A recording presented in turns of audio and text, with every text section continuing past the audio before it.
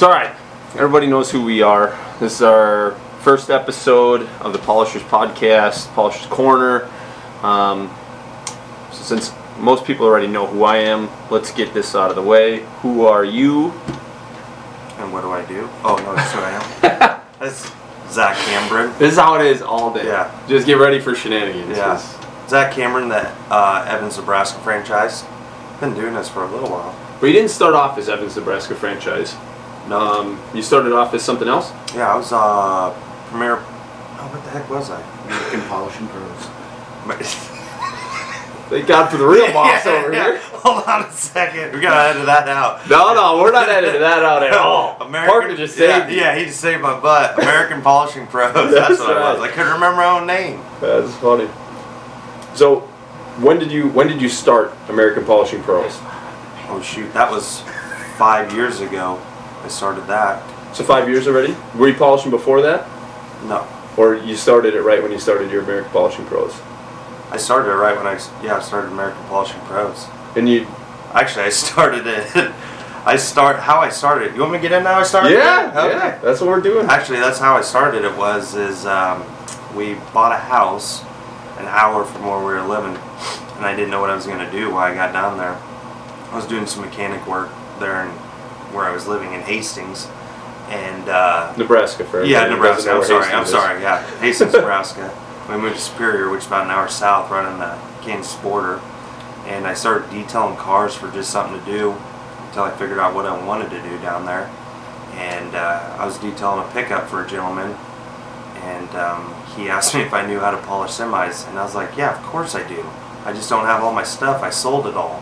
But you didn't. No, I had no idea. I had no friggin' idea, actually. So he goes, awesome, well, we're selling a truck and we need it polished. Can you do it? I was like, yeah, just let me buy all my stuff back and we'll get it done. So instantly I rushed home that night and I watched, I don't know how many hours of YouTube videos on how to polish. YouTube saves us all, right? Yes. Yeah, and the wildest thing is, to be honest with you, I probably watched Evan's videos, and I didn't know who you were. Yeah. You know what I mean? Yeah. At all. Not even a little bit. I probably watched your videos, and there's a bunch of guys on there that didn't really have that great of content, but I didn't know what I was really looking for, and yeah, that's kind of how it went down. That's how I started polishing. I did my first truck, and everyone down where I was at, there wasn't anyone around there, and so they just kept calling, and we thought we were doing something big, doing about a truck a day. Thought that was big time. Now we were really making money too. Yeah, that was wild. Yeah, and then the rest is kind of history, which I'm sure we'll get into how I met Evan. So, yeah. So one truck a day? Oh, that was luck. One every other day? Yeah, it was Peterbilt. It was 2 days, maybe 2.5 days. So just so that everybody has a frame of reference, like we all started somewhere. Yeah. Like Yeah. I get that call a lot. Like a lot of people will call in, especially new polishers. They'll call me and they're like, "Man, I see you're doing 2-3 trucks a day." I'm like, "Yeah, it wasn't always like that." Oh no! I mean, they beat themselves up about it. No, I tell you what, we didn't start doing multiple trucks a day until when I met you. What year was that? When I met you for the very first time? That was Tulsa. What, 3 years ago? Tulsa 3 years ago. So we've been Shell Rotel in Tulsa. Oh shoot! So that was yeah, maybe it was 4 years ago. 4. Yeah, it had to have been because I've been doing this about 5 years. Yeah, Yeah, so it was about 4 years ago Yeah, already. that's right. Yeah, so we hadn't done multiple trucks in a day for a year. I just remember your face. That first day you guys walked on the lot, it was you, Keenan, and Parker, right? Mm-hmm. That came down to Tulsa. And the three of your guys' faces when we had 4 trucks parked in the lot ready waiting for us, the look on your faces were like, we're doing these how long? How long we got to do these? And I'm like, we're going to have these done by lunch. And you're like, yeah, okay. Actually, the funny thing was when we walked out, no, because when we actually first ever saw anything was when we met you in Springfield at like 5 in the morning or 3 in the morning. At J&L. At J&L. Was that on the way to? That was before. That was before Tulsa. That was before Tulsa? And we were freaking so blown away. Because we got lost. Well, yeah, because we got lost. But we were so blown away on how your wheels looked. I'll never forget that. That was the first thing I saw was your rims. And it was just mind-blowing how good they looked. And we thought we were pretty good. And everybody, you know, what we were doing, we thought we were doing pretty I dang good. appreciate that. That means And something. no, that's serious. Serious. And I remember being really blown away and Where talking. were we headed that you guys met me at J&L? Because we were supposed to come earlier to J&L to help you, and we didn't get there. Yeah, until you guys like got 3. lost and came in like crazy late. But where were we headed? Were we headed to... No, we were heading to Tulsa. We were headed to Tulsa for that? Yeah. We met in Springfield and then shot down to Tulsa. Oh. See, I don't know how I forgot that. Like, I remember you guys being in Tulsa, but I don't know if it... Maybe because we were almost done by the time you guys got there. Yeah, you were about wrapped up. Didn't we sleep in a hotel for like an hour that night? Yeah. That was the most ridiculous night ever. I think we all just needed a place to lay in a bed for like a minute. Yeah, and then you told us that we were going to sleep when we got there, and then right when we got there, we started working. Yeah, it was pretty nice. Hour of sleep. We were so excited though because we'd never seen show trucks. We'd never seen anything like what J&L had, and all we really saw there was maybe, you know, at that time some of their older show stuff. Yeah, I don't even remember what. I think that was right after Never Satisfied with Bill. I think so. We had never seen that truck. Yeah, It wasn't even there. Yeah, it wasn't even there when we were there. Contender, I think, was there. we did Contender for that show. Yeah. No, they didn't go. No, they didn't go. They didn't.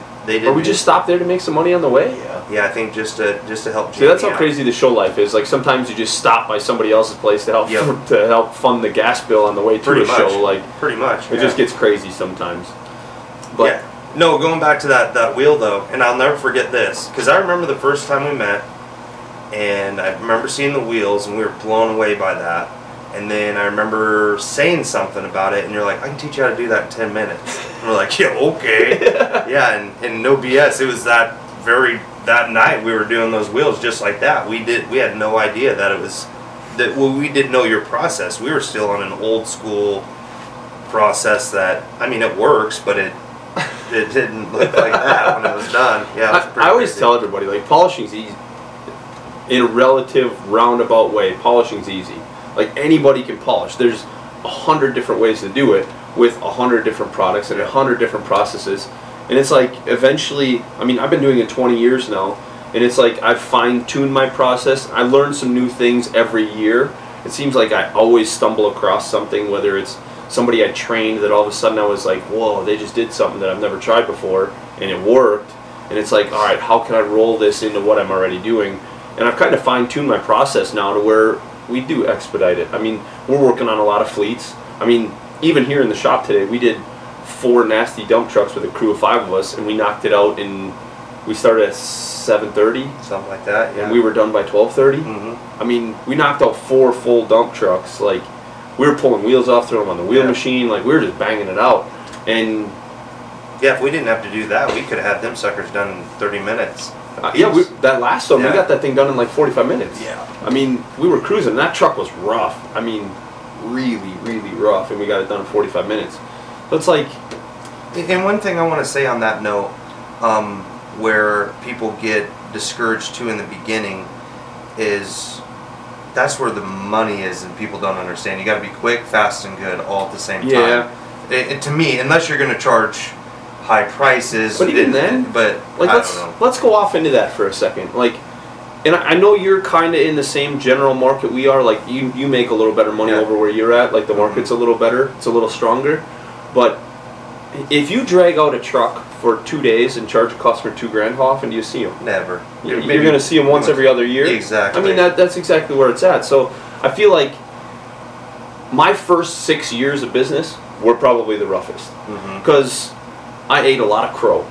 I mean, a lot of crow. Like, I did a lot of work I didn't want to do for way less money than I wanted to do it for. You used to always give me crap about that. I remember doing grain trailers for like pennies. Yeah. I remember you called me. Yeah, losing money. You were going to work on a grain trailer. Yeah. What did you say you wanted to charge him? $1,000? A grain, do the whole thing. We And did I was like, hopper side rails. I was like, back, listen, if front, you're doing hoppers wheels, and stuff, everything. you better be at $3,000 because you're not going to make money on it. You're like, I just want to do one for the sake I can say I did one.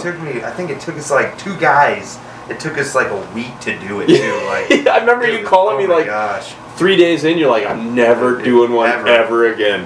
And then 7 days later, you're like, well, just got it done. Yeah. 7 days, like 80 hours. That was almost worth it. It took me 2 months to get paid. Yeah, that was all around a good deal. It was a good. Yeah, the guy calls me and asks if I was ever going to come get a check.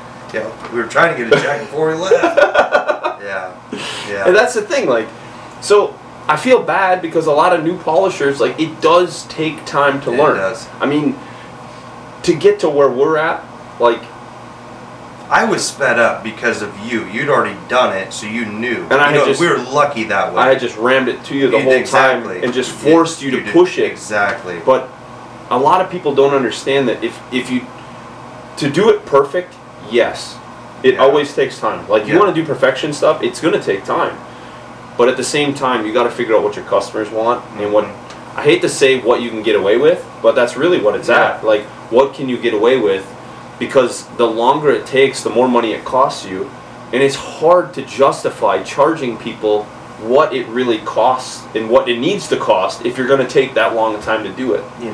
Exactly. And even back with me starting out, we were charging X amount per truck. That's and I remember, and used to ram that in my head, but I think I just put out a YouTube video. I think last week. Yeah, you did. On advice for new polishers. Yes. And that was really charging by the truck. You can't, And the fact is you charge by the truck.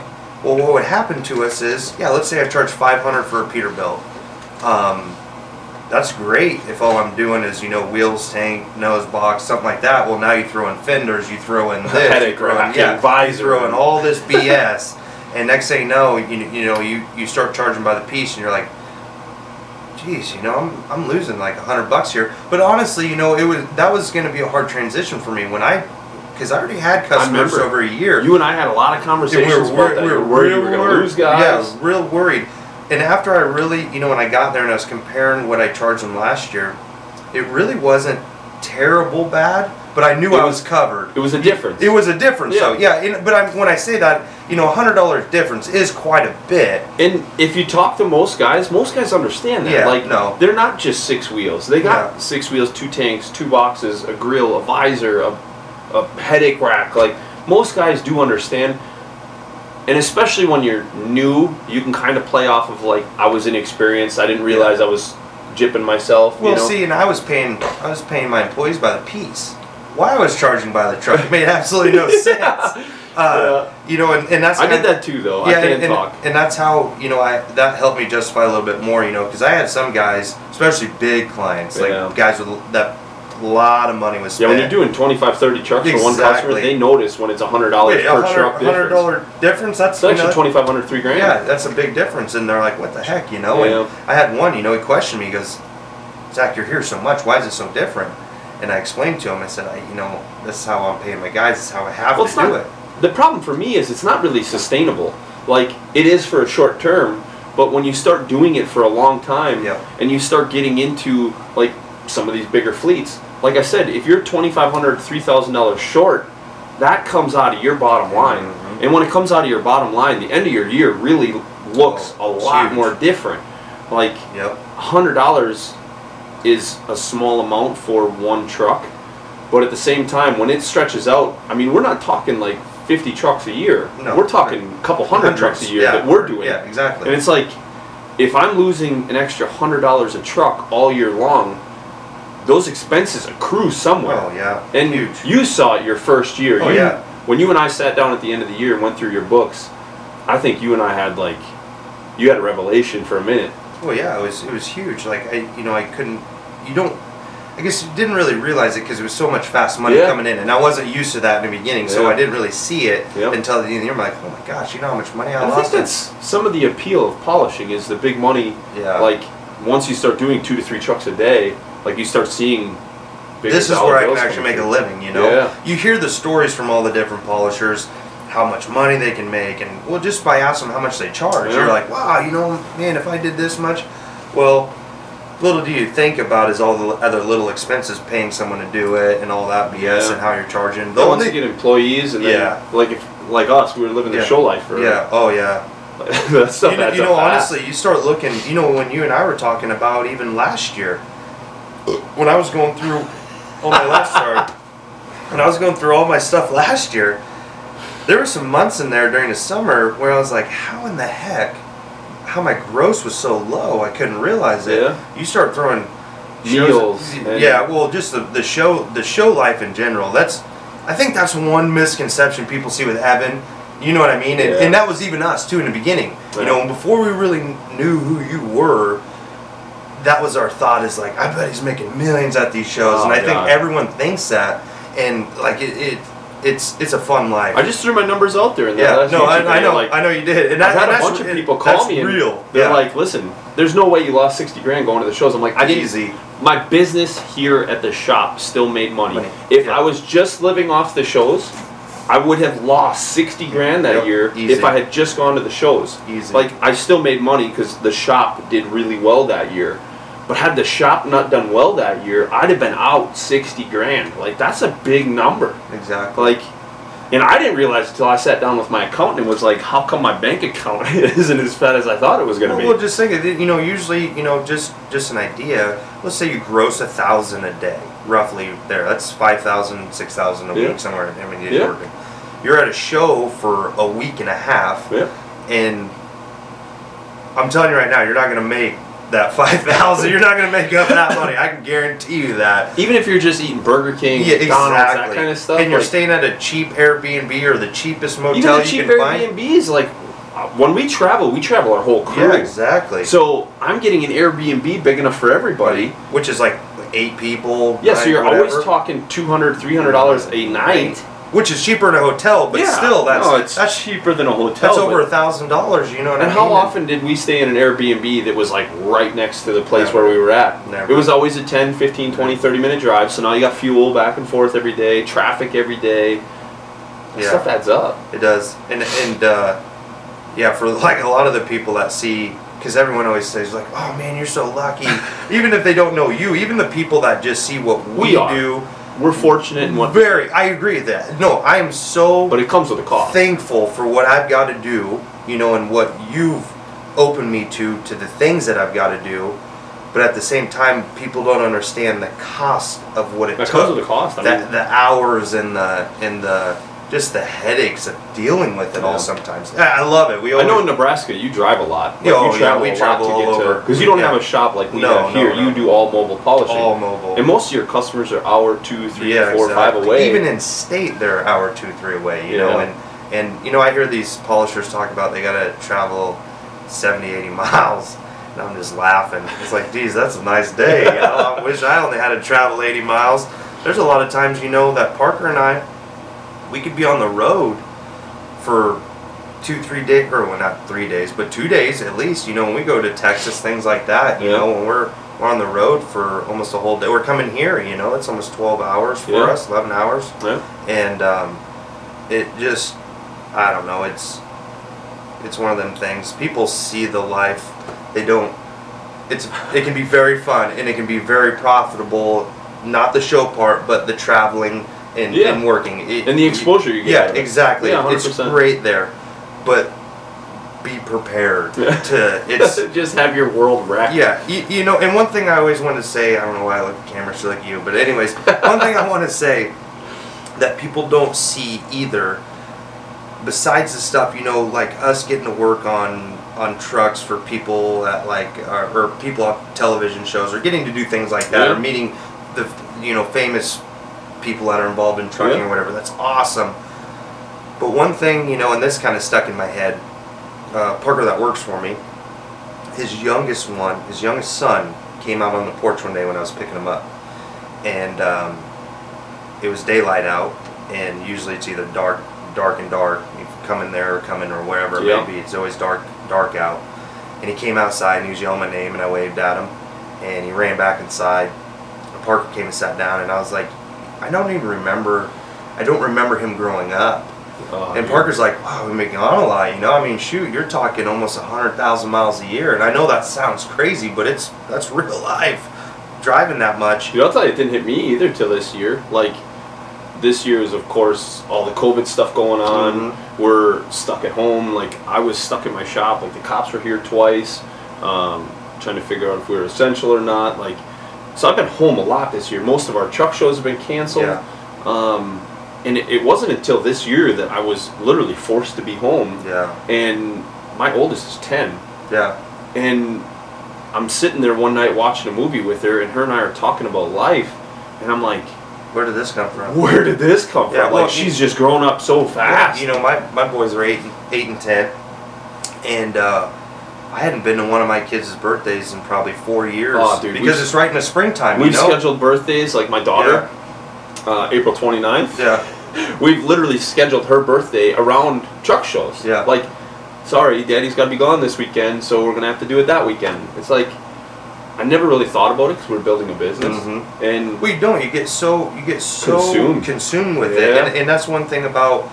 I mean, I know this thing kind of went to being a new polisher, but this conversation, but that's one thing that people don't understand is how much of your life polishing can consume. Oh yeah, and if you let it, it'll take it all. It'll take everything from you if you let it, and I know personally some polishers that let it take their whole life. Yeah. Actually, you know, and it felt like they had to work 24 hours a day. And we've talked about this a number of times. Yeah, a lot of times it leads into drugs and all kinds of other stuff. Yeah. And I hate it for our industry. It sucks because we already have an industry. We try to fight to make it a cleaner industry 100%. and keep drugs away from it. And there are a lot of great businessmen out there. Yeah, there is. I've definitely noticed in the last 6 years there's been more.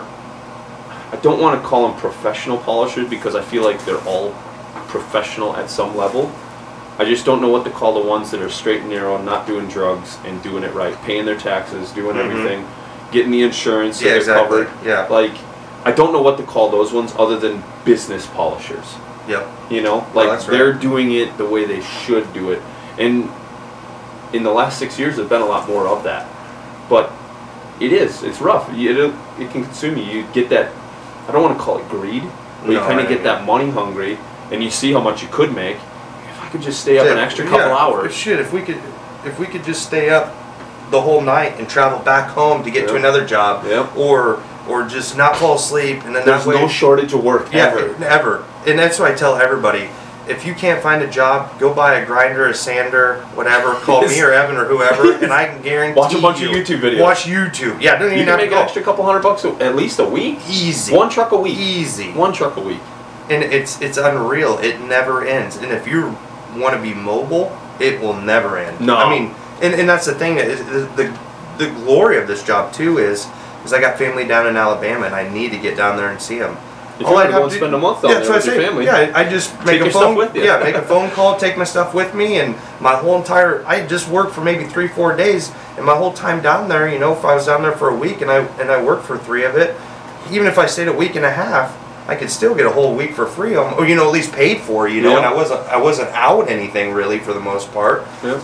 I know it sucks working on vacation, but but you know how many times I've done it? Like I took my parents to Hawaii for their 40th wedding anniversary, and while I was there, I met a polisher, and we went and did some work while I was there. Like, it worked out pretty cool. And that's another thing is if you wanted to travel the world, you could even do it. We talked to some guys that were migrant workers from South Africa. Yeah. And they're like, come back with us. We can get you work and this and that. And they were serious. I mean, we could have done that, and we didn't.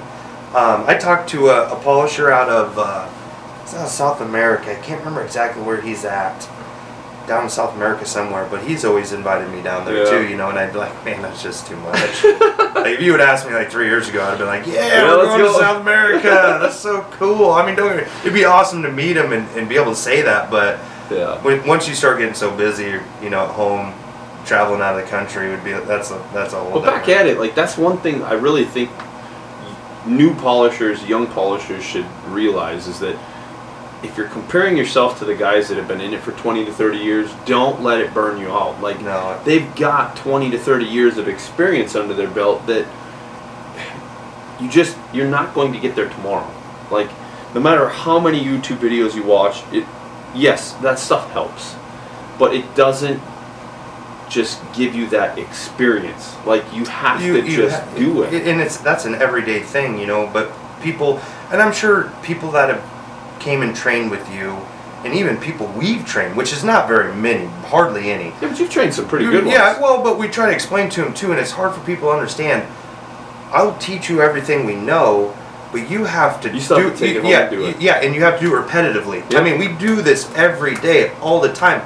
And for those besides this COVID year, like you said, this is the first time I've ever relaxed and been home, and really calmed down to see what I've really missed. But those first 4 years, it's every day. This is your life. This is it. This is what we did. There was nothing else in life. And that's bad to say. I mean, obviously we were there for our kids as much as we could and stuff like that. But when I was home, I tried to always be home. Exactly. But I mean, you want to talk about hanging out with your friends or going and doing things? No, we were polishing. Yeah. We were polishing, or we were figuring out different things to polish, or figuring out what we could polish, or and that's almost a mentality that it's an addiction. It is. It'll rope you in every time. You can't get away.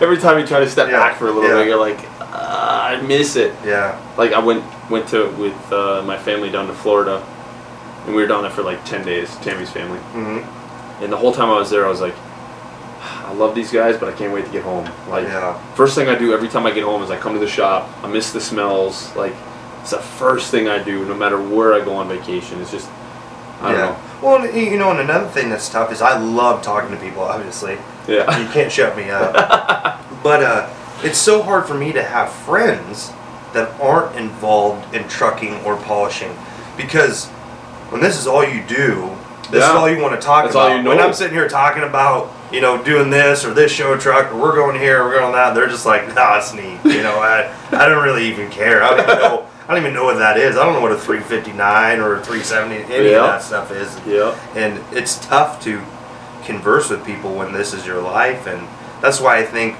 we all complain about the truck show season, because it's so much stress and a lot of hours doing that.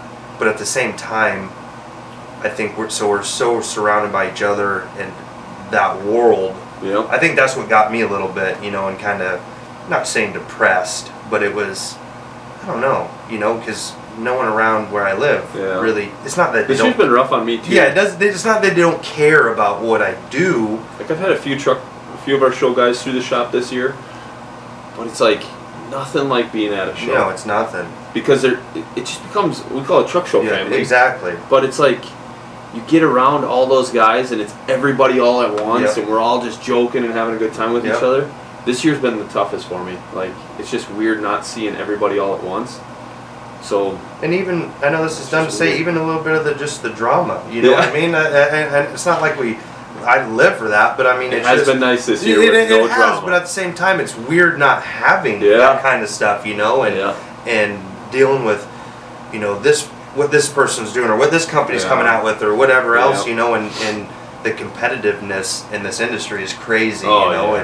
It's everybody's gunning. Yep, everybody's got to be better and doing something better, and but it's, it sucks dealing with it, but at the same time, I think it keeps us all going faster, and just wanting to do better and better instead of sitting back and not, wanting to. If I had to sit behind a desk every day, I mean, we do for the podcast here, but if I had to do it every day, I think it would get old. I would lose it. Yeah, I couldn't do it. But that's probably the other side for me, is I like being out, I like doing things, and the polishing's really given me that avenue. It's it's so nice in the aspect of, I don't know how to explain it. It's a very active work too. It keeps you going, and you can get fat doing it because you sit around a lot, but your upper body. Yeah, you get a lot of workout, cardio in that way for sure. Oh yeah, it'll beat you up. That's for sure. 20 years in, and I'm still okay. I do a lot of stretching. Yeah. But I can tell you on days when I don't stretch. Boy, well, you and I were just talking about that. Yeah, we were just talking about this. When I started stretching more, because I was having such bad back pain and lower back pain, and started stretching more, and it was even my shoulders. That helped out a lot. That's probably one thing that I should probably put into a YouTube video. I always kind of figured, like, everybody just figured you should stretch, but like, it's something that we don't really talk about, and I definitely see. I think a lot of people too, because even people that have had regular factory jobs. Yeah. When you get there in the morning and doing stupid stretch, no one ever really does it. No one cares. Yeah. But I tell you, once you start doing a job, people that do physical work a lot, they will understand. Even if you think you look dumb, I don't even care. I'm stretching because. Yeah, me too. Like laying in bed at night, and you're like, I'm just not gonna sleep because everything's tight. My back's tight. My legs are tight. It's not gonna be great. Yeah, it hurts, and that's what I fought the longest is when you think you're invincible, like I did for a long time. Yep. You know, and everybody, all you guys, all the old veteran guys, you need to wear a mask. You need to, you know, stretch. You need to do this, and it's like, geez. We haven't got you talking into a mask yet. Well, you know, honestly though, we were doing really good. You were for a while. I was proud of you. Well, COVID hit, and then it just kind of. I guess I could have called you because you had. Send me 4 filters. You know what I mean? That was a big deal. Like, just used to just going and buying filters or something if you needed them or whatever it may be. But and I think my deal got scratched up, so I threw mine aside. You tried buffing it or something? Yeah. Well, I buffed it out one time. I did the inside, and it has a film on it. I didn't know that. Yeah. It's like magnifying glass to your eyeballs. Yeah. Yeah, I still got that one actually. But, yeah, So you guys are out in Nebraska. Yes. And have you always been in Nebraska, or was that just where you ended up, or? You know, I was actually born in Alabama, Huntsville, and we moved when I was 2. My mother was from Nebraska and moved back to Nebraska, and yeah, pretty much my whole life. And you live close to your mom? Close relationship with your mom still? Oh yes, yeah. My mom lives like 4 blocks away from me. I know you're always telling me that. Yeah, she actually lived with me for a while. Well, that didn't. That's a whole different deal. Your old lady and your mom just don't get along very well.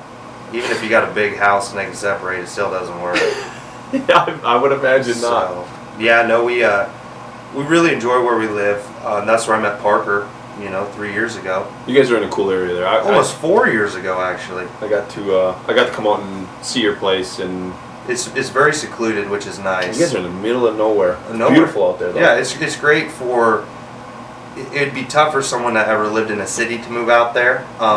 Because it's one of those deals where you're an hour away from Walmart. But I mean, we have all the essential stuff. We got a Dollar General and a Casey's. That's crazy. We got those on the moon, but no, we got everything we kind of need. It's frustrating in a sense though, because I really want a central location where I can maybe slow down a little bit, so we're not traveling all over the world doing this. I feel like everybody's got that dream of having a shop. Yeah. But I don't think a lot of people understand that, like, getting a shop in your early years, like. I'm glad I didn't really, and I really wanted one because that would have been a lot of overhead. A lot of overhead. It can bury you, and it can squash a company before it ever gets a chance to get a run at it. And I always tell everybody, especially the new polishers that call with questions, I'm like, listen, if you're trying to get a shop first year, like it took me almost 15 years. Well, I think it did take me 15 years before I got my shop. And even then, my first year in my shop here was tough. And I didn't pay a lot for this place. Like, I just wasn't sure how I was going to keep the lights on sometimes in the winter when it got slow. I was like, I still have a mortgage to pay every week. Exactly. Car payments, cell phone bills, everything, you know, and then you add another $500 on top of that, you know, you know, and you think, you justify it in your head in the beginning, you're like, phew, I can do that, 2 trucks, no big deal. We run 2 trucks a year. But winter hits, mobile too. Yeah, well, that's the thing, and that's my biggest worry. Even doing a shop now, getting guys to transition from mobile to shop. Exactly, because we've got them so trained, and they love it. The fact that we come to them, and they don't have to worry about anything, and they don't have to worry about getting a truck there or getting it back home or sitting outside. That was probably the hardest thing for us this year with COVID, with the tight restrictions on the detailers, is here I wasn't allowed to go mobile at all. So some of my guys, even my local guys that have fleets that we used to go and do 4, 5, 6 trucks a day at, they were mad because they couldn't get 4 or 5 or 6 trucks here in a day to make it feasible to still let us do what we were doing. It just wasn't going to work to send that many drivers over here. Yeah, I'm almost glad. We were talking last year about getting a shop, Parker and I, and I'm almost glad I didn't. It would have been the worst time in the world. Exactly, that would have been the worst. I mean, if we could have made it through now, we would have been okay. This is worse than wintertime, you know? I feel like anybody that survives this year is going to come out that much stronger. Yeah. Like, dot your I's, cross your T's this year, and it's going to make you that much better for next year. I really feel like that's definitely going to be the best. I tell you, this year will teach you how to save your money a lot more than any other. For sure. You know, and you know, you're used to making big don't money. Don't waste product. Exactly. Cut the fat as much as you can. Exactly. Yeah. I mean, there's even, you know, Parker and I, you know, instead of maybe wasting a wheel, well, use it longer than you can, you know, this year, just to make sure that. Well, I save all my burnt up ones for diamond plate and step treads and stuff. You know, before, you know, shoot, I got a new wheel on, I don't care, I'll just run through it on Diamond Tread or whatever, you know, no big deal. And now it's like, yeah, you save those wheels and you go grab one. You don't realize how much that stuff adds up. I mean, the first year I showed you that we melt down Rouge, it's like, you wouldn't think about it, but all those little nubs that we have at the end, like I save a year, and I do it in winter because we're slower anyways, and we just sit and melt Rouge for 2 days and re-pour it into molds. And it's like, I think last year when we did it, it was 1 year's worth of nuggets, and we had brown, we had 400 or 500 pounds. Yeah. Green, we had 600 pounds. It was like, that would have all just been thrown away. But now 500-600 pounds. Exactly. I know polishers that aren't using 500 or 600 pounds in a year. No, So like, we added most polishers' year worth of compound back to our shelves that most people are just chucking away. Yeah. Yeah, that's one thing, you know. I mean, you got to know how to properly melt it down so you're not wrecking it. Yeah. But at the same time, that's a ton of compound. I really should, because we have bags and totes full of Rouge that we need to melt down. But we save every bit of it, even every little chunk we pick up. It adds up. It really does, you know. It adds up. And especially on color, because it always seems like for some reason you always make sure you have enough cutting. With color, when it comes, like, gosh dang it, we had another bar. I don't know why we're low. Because you don't use as much of it. Yeah, and you don't. So it's one of those out of sight, out of mind kind of things. I'm pretty sure. I agree. So it's like, you're not really thinking about it, and then all of a sudden you're like, uh-oh, I'm out. Yeah. Well, and like you said, and it goes so far. So one bar lasts you a heck of a lot longer than you know, brown bar, and you're like, oh yeah, well, I think we'll be all right. Well, then all of a sudden you're about out, and then you're pulling those little chunks that you're glad you saved because you're using them now. To hoping, you know, to get you through, and that's one thing. I hope, you know, with you launching the Evans product now, it can get out to more stores. That's one thing that's, I think, discouraging in a sense too, especially to a lot of these polishers that most people just buy what's easy and convenient to get a hold of. And they don't. Well, and also too, I think a lot of polishers, they don't know how to gauge on what they have. So that goes back to the whole business side for me. Like, most other polishers don't keep an inventory. Exactly. Like, they're not buying 50 buffs at a time. And I was lucky. Like, I figured that game out early. So, like, I want to say I was maybe 6 or 8 years into business, and I figured out that I needed to start buying in bulk because I ran out one time, and the place where I was buying it from couldn't get them for me. And I had to cancel a job because I couldn't get product. And I was like, I never want to be in that position again. And I know a lot of polishers, since we sell product now, I get polishers call me all the time. They're like, I need you to overnight it because I need it tomorrow. And what sucks about that, I've been on that side.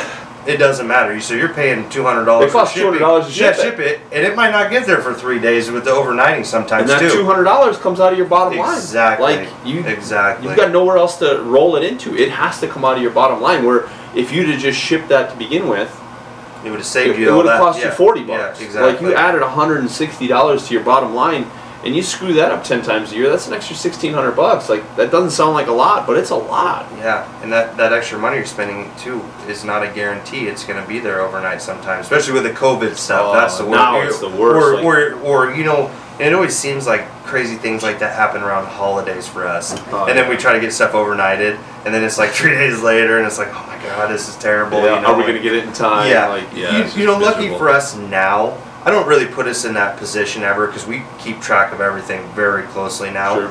But still, sometimes, you know, there are times that you use more than you thought you were going to use at a job. Yeah, and we've all been there. You're getting, actually, I still did it this year. I was out at STS's building, and we were polishing his dump trailer.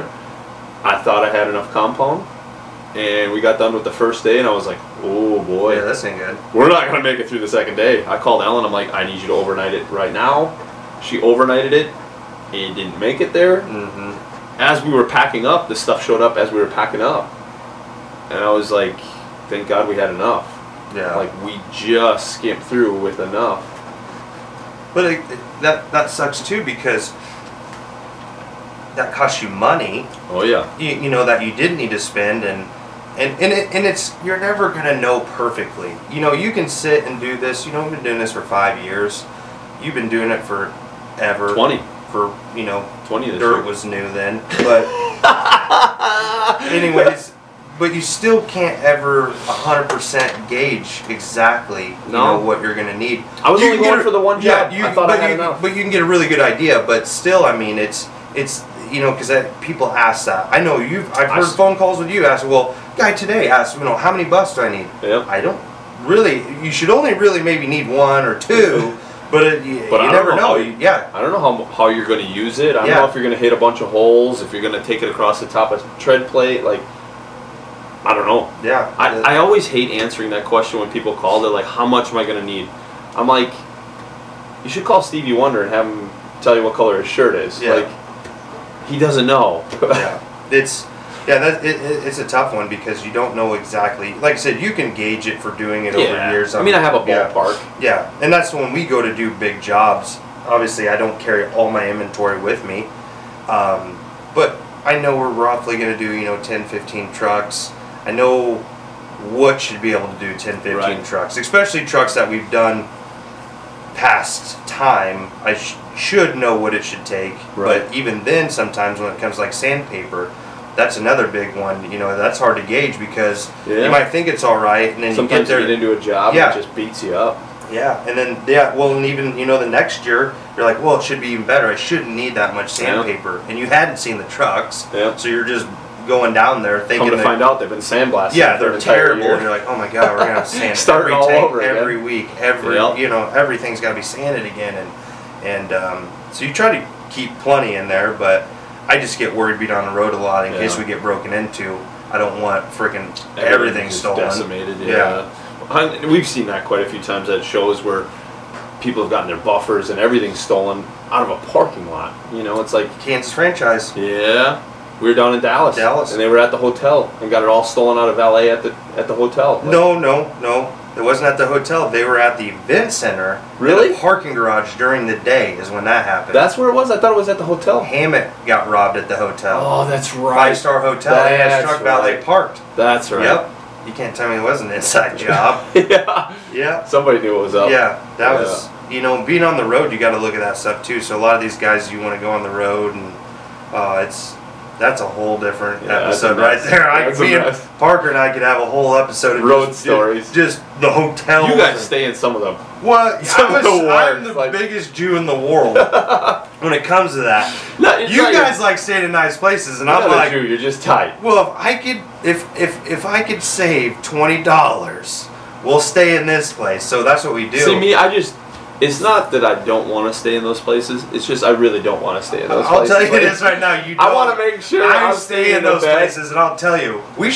Parker and I should do a whole podcast videos of just the hotels. The hotels you stayed in. And like film them while we're there and the things we see and the craziness. I keep saying, like, you should start a YouTube channel on the polisher's life. Yeah. Like, you guys are living the most interesting polisher's life I know. Well, yeah, you try to do everything as cheap as possible on the road. Because it hurts your bottom dollar. It does. But for me, I don't want to sleep in a place where I'm not sure I'm going to live through the night. Yeah. Like, or go to a place where you go up to the front desk and ask for another pillow, and they just tell you to take your comforter and roll it up for an extra pillow. I was like, that's an easy. I don't know why I didn't think of that. Thanks for letting me walk a half a mile up here for you to tell me that. And at the same time, the same place, just to give you a little taste of it. You had to rent a microwave? No, that's a different one. Same state though. Different. Same state, different city. But anyways, we watched a guy in his car, definitely under influence of something, dismantle his whole entire dash and center console to find something we don't know what. We watched it though. We sat and watched them the whole time. See, like, I don't want to sleep in a place like that. Like, if I don't know where that guy's going when he's done. Or another one too. This same state as well. We're gonna have to have a whole episode on this. So this is a good one. We stay in one where there's women that do things for you. Yeah. And the lady that most cheap hotels do. Yes, and most of the time when they see us, they know. We just ignore them. They don't mess with us. We go in a room. Yeah. And not trying to die that way. But the coolest part of it is the lady that runs that operation. Walking around, she was super. It was like out of a movie, stuff we'd never seen before. That's a whole different story. That was crazy. God dang, I could just go for days. I just thinking, and most of it's in one state. Just the craziness that you see at the hotels down there is nuts, and the people you run into. And for me, it's the opposite. Like I always try to stay in nicer places because I don't want to end up in those situations. The problem is we come in filthy. Yeah. I mean, we're black. Yeah. So the places I walk into, they're like, I don't know if I want to rent to you for the night. Like, and it sucks because some of the places that are just okay with it are the places that like you're staying in. And we'll see, like for you, some weird conversations. So I always try to go in while I'm clean at the room, so that when I come back, they can't refuse you. Exactly. And then they're like, Yeah, you know, we always try to shower. If we're going to stay in a nice place, we have to. We always try to wash our faces off before we get there, because you kind of fight that in a sense. Yep. And that's another thing people should know if you're going to go on the road. If you're going to stay in nicer places, I'll tell you right now, and Evan's the one that kind of put me onto this, make sure you bring cleaning supplies so you can clean your tub shower, because otherwise they will charge you. Yeah, they will. Or, and things We've learned like that lesson the hard way a number of times. Yeah, and that's why we stay at the places we do, because you pay them cash and they don't care. That's not the worst thing they've seen. No, exactly. Shower's black. Yeah, okay. There's not a body in there. You know. That's so terrible. But it's probably true. Extremely true. It's extremely true. So usually this part of the show, I'll ask you what products you're using. I don't want to go down that road because we already know what you're using. Well, you hope I'm using. No, I'm hoping. No, exactly what we're using. You know, going to that, to prove that point, which it doesn't need to be proven, but we missed out on a few days of work because of this COVID deal. Because remember, I tried placing an order, and I didn't know that the factories had all shut down. It was terrible. We've been fighting issues getting products in all year. I mean, some of the manufacturers that are making our stuff, they've had cases of COVID. Some of them had to close down for 14 days at a time. And it's really putting us in a hard spot sometimes. Because, like, I told Ellen, like, we've had Green Rouge on back order for, like, 3 weeks. And I ordered it 2 months ago. And it's like, they were just getting ready to ship it out. They had a case of COVID. They had to shut down for 14 days. They had to start over. Got ready to ship out. Another case of COVID. Had to shut down for another 14 days. So now, it's like they haven't pushed us back in the line. It's just they haven't been able to be open. Yeah. So when it does finally ship in, we're going to be stocked full again. So I said, listen, we're just going to keep selling. Tell everybody it's on back order. As soon as it comes in that day, she's going to pack everything up and ship it out. Like, that's going to be a terrible packing day for her. Like, I feel bad for the UPS guy. Yeah, he's not going to love life. 4 million packages to carry out. 2,000 pounds of compound. Yeah, exactly. 2 pounds at a time. Yeah, that was tough for us, you know. And a lot of guys are like, why don't you run down to here or there or whatever, and honestly, we could go down this road too on a product deal. I can polish with anything. Yeah, we can. I just don't like it. How we're set up and what we do, and especially what you've came out with, is formulated around your process, and it works perfectly. I'm not going to sit and bash on anybody's product, but for what we do, it works for us. Yeah. We've tried we have, you know, and you and I talked about it when we were down at one of our big customers. We tried several different products. That was awesome. You guys took some cool videos. Yeah, that we've never done before, and I'm not going to say they didn't work. They just didn't work. How what we want. Yeah, the level and what we want to do. You know, and our honest opinion was what we use is still the best for how we use it and what we do, and for what we feel is comfortable to give, and not saying any just that's how we feel, you know. I feel like once you've gotten the polishing knowledge and figured out how to do it, you could polish with anything. But to get the results in a timely manner at the level that you want, that's when product finally comes into play. Like new polishers, I tell them, use whatever product you're comfortable with. Once you get the hang of it and you want to start leveling yourself up, spend a little extra money, get a better product. I shouldn't say better product because it's not necessarily that. It's stuff. It is better product. Yeah, it's probably the best way to say it, I guess. Yeah. I'm not hating on anybody because everybody's product works on some level, but to get faster, you have to get a compound that is tailored for your industry. If you're using, let's just say, Triple Eon stainless, because that's what your manufacturer is telling you to use, it's not going to work as well as a stainless bar. Exactly. I mean, so use the products that you should be using to get the job done, because you'll get it done quicker, you'll get it done easier with better results.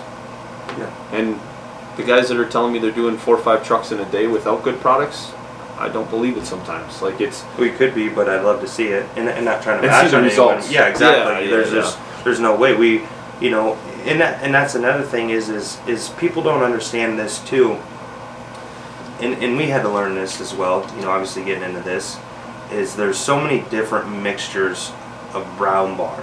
You know, people think there's just one brown bar. Every company's brown's a little There's different. hundreds of different recipes Yeah. on how to make that and Yeah. how to tweak it and how to make it better and also too is so a brown bar you buy from your truck stop is going to be different than a brown bar, you know, that you sell or someone else sells, and trying to explain that to people, especially no one that's A brown's a truckers. brown. Yeah, exactly. What you can go buy wheels I see them at such a. Okay, first of all, that's a whole different wheel, buddy, and yeah, we'll do it. It's not going to look as good, and I'm going to have to charge you more. You know what I mean? It's going to take me more time. Yeah, it's going to take me more time. The product's probably going to cost me more because it's marked up at a freaking truck stop, you know. So full retail. yeah, and it's not going to look as good for how we do it, you know. I don't, you know, maybe if I sat and worked with those wheels for 5 years, I could figure them out. I don't know. And if the fabric wears out faster, now it's costing me more money. So all that stuff trickles down. I mean, like I said, it all goes back to that bottom line at some point in time.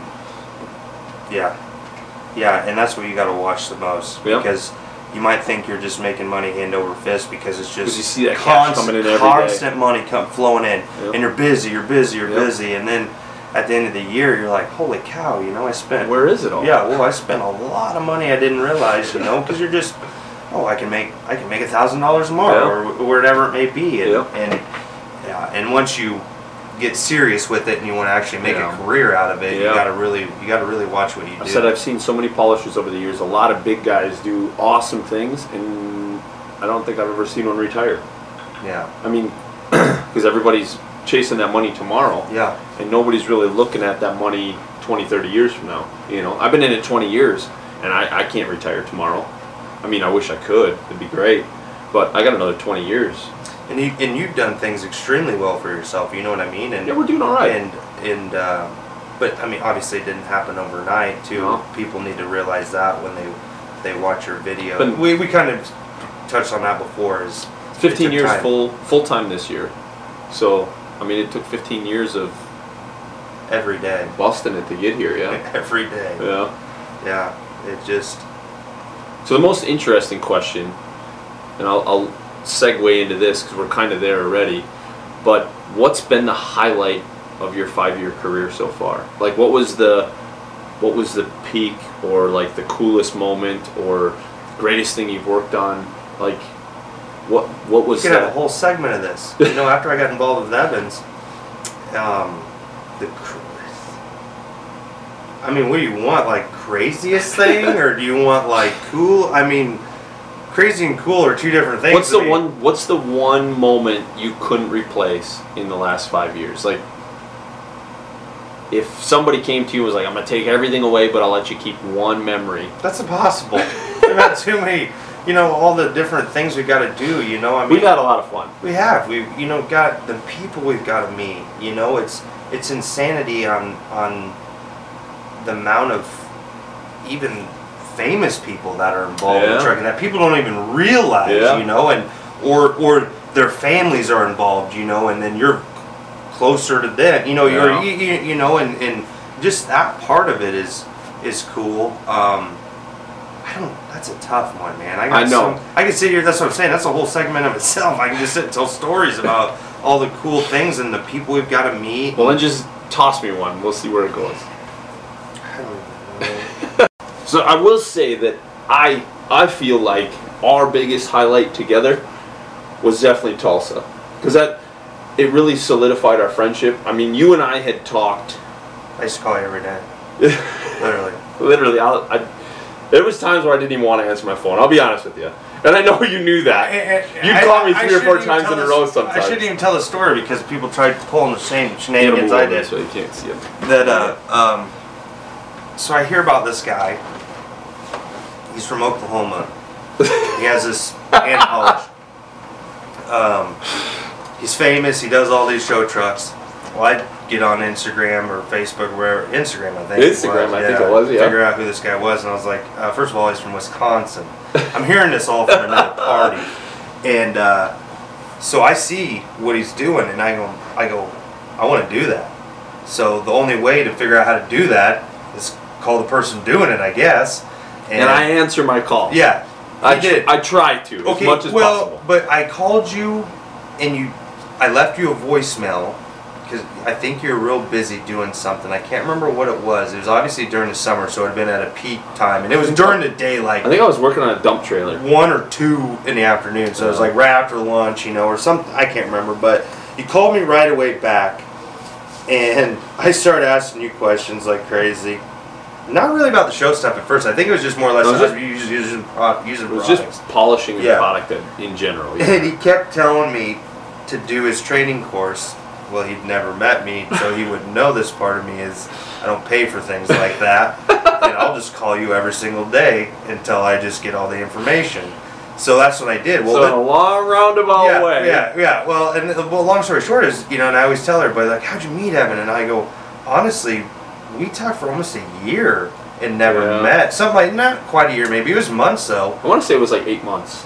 Yeah. 9 months, maybe. And it got to the point that I called you so much that we almost just became personal on the phone and not even really about polishing. We just, it just wasn't one of those deals. Yeah, we're just checking in on each other's sometimes. I'm so consistent about things, But no, I agree on that memorable moment. Thinking of all the crazy, cool, wild things we did. That was the beginning of it. It kind of leads to how tight you are. Like, you wanted the training course, but I was like, I just don't do it for free because it's an inconvenience here at the shop. I mean, you've done some training now. Yeah. And you understand that, like, me shutting my shop down for a day to train somebody or take them along to a job site and train them really messes your day and your flow up. It's like, to do it right, it really messes it up. So then you're like, well, what can we work something out? And I'm like, well, that's when we then you come to a show with me, and I just won't pay you a whole lot. Yeah, that's what it was. I don't think you told me that part. You said come to the show. No, I offered you, what was it, $125 a day? $100 a day. And I was like, yeah, we'll be there. I was like, I'll give you $100 a day. We didn't know we were going to do 21 trucks in 3 days. We did. Yeah, that was in trailers too. I don't even remember how many trailers. You got 3 days worth of like intense, hardcore training. And working on giant show trucks we'd never seen before, Not just show trucks, but we were working on a lot of work trucks. Well, we were too, but I mean, to even get to work on those show trucks, that was work to us. We got 21 trucks worth of knowledge in 3 days. Yeah, that was pretty wild. And that was This is a guy that was doing a truck every 2 days. Yeah, that's what I mean. You were doing a truck every 2 days, and you went from 1 every 2 days to 21 in 3 days. Yeah, we didn't think it could be possible. And we weren't just doing like little trucks either. No. Like Kenny Fisher, we did his frame rails. His frame rails on his trailer. Backside of his boxes, I think, too. I was laying underneath his truck, just grinding away at the backside of his truck. Parker was in there. Like, we were just going nuts on these things. Yeah, that was when we got a taste of the show live. And then that's you guys ended up getting to be on the Shell Rotella show with me that year. Well, and just to show, we were on TV. We got on Tony Justice's tour bus.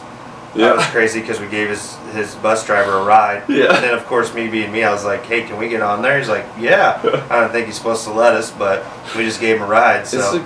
It was a cool life experience. It was, and that was a really. And then tornadoes that trip. And then they had to put all the trucks in the building. Yeah.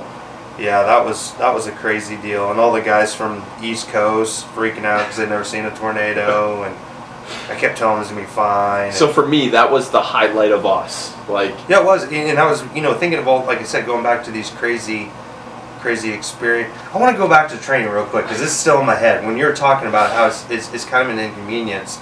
And I think people, when they call to ask on how much it costs, it kind of blows them away a little bit. Yeah, because they're like $500 is a lot. That's a lot a day. But you don't realize I can make more than that and not show some. I can make $1,000 a day. Or I can make $500 a day not getting anything done. And I can't do anything else. No. And I'll be honest with you, there's some people that have come through and trained where we've gone through $100 in product that day. Yeah. Like sandpaper, buffs, compound. Like, I only made $400 that day, Plus, I wasn't able to be on my phone. I wasn't able to do business as usual. So it's like I can make $1,000 a day if I don't have somebody here.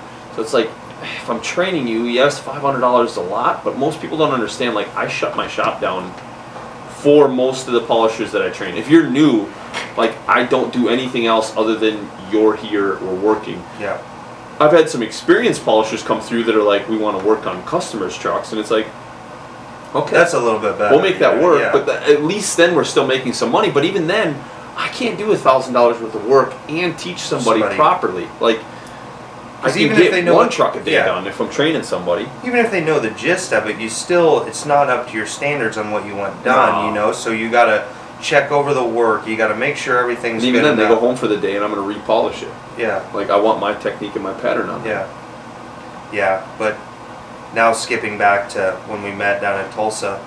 I mean, that's where it all started. You guys got a crash course at the cost of $100 a day. Yeah, it was wild.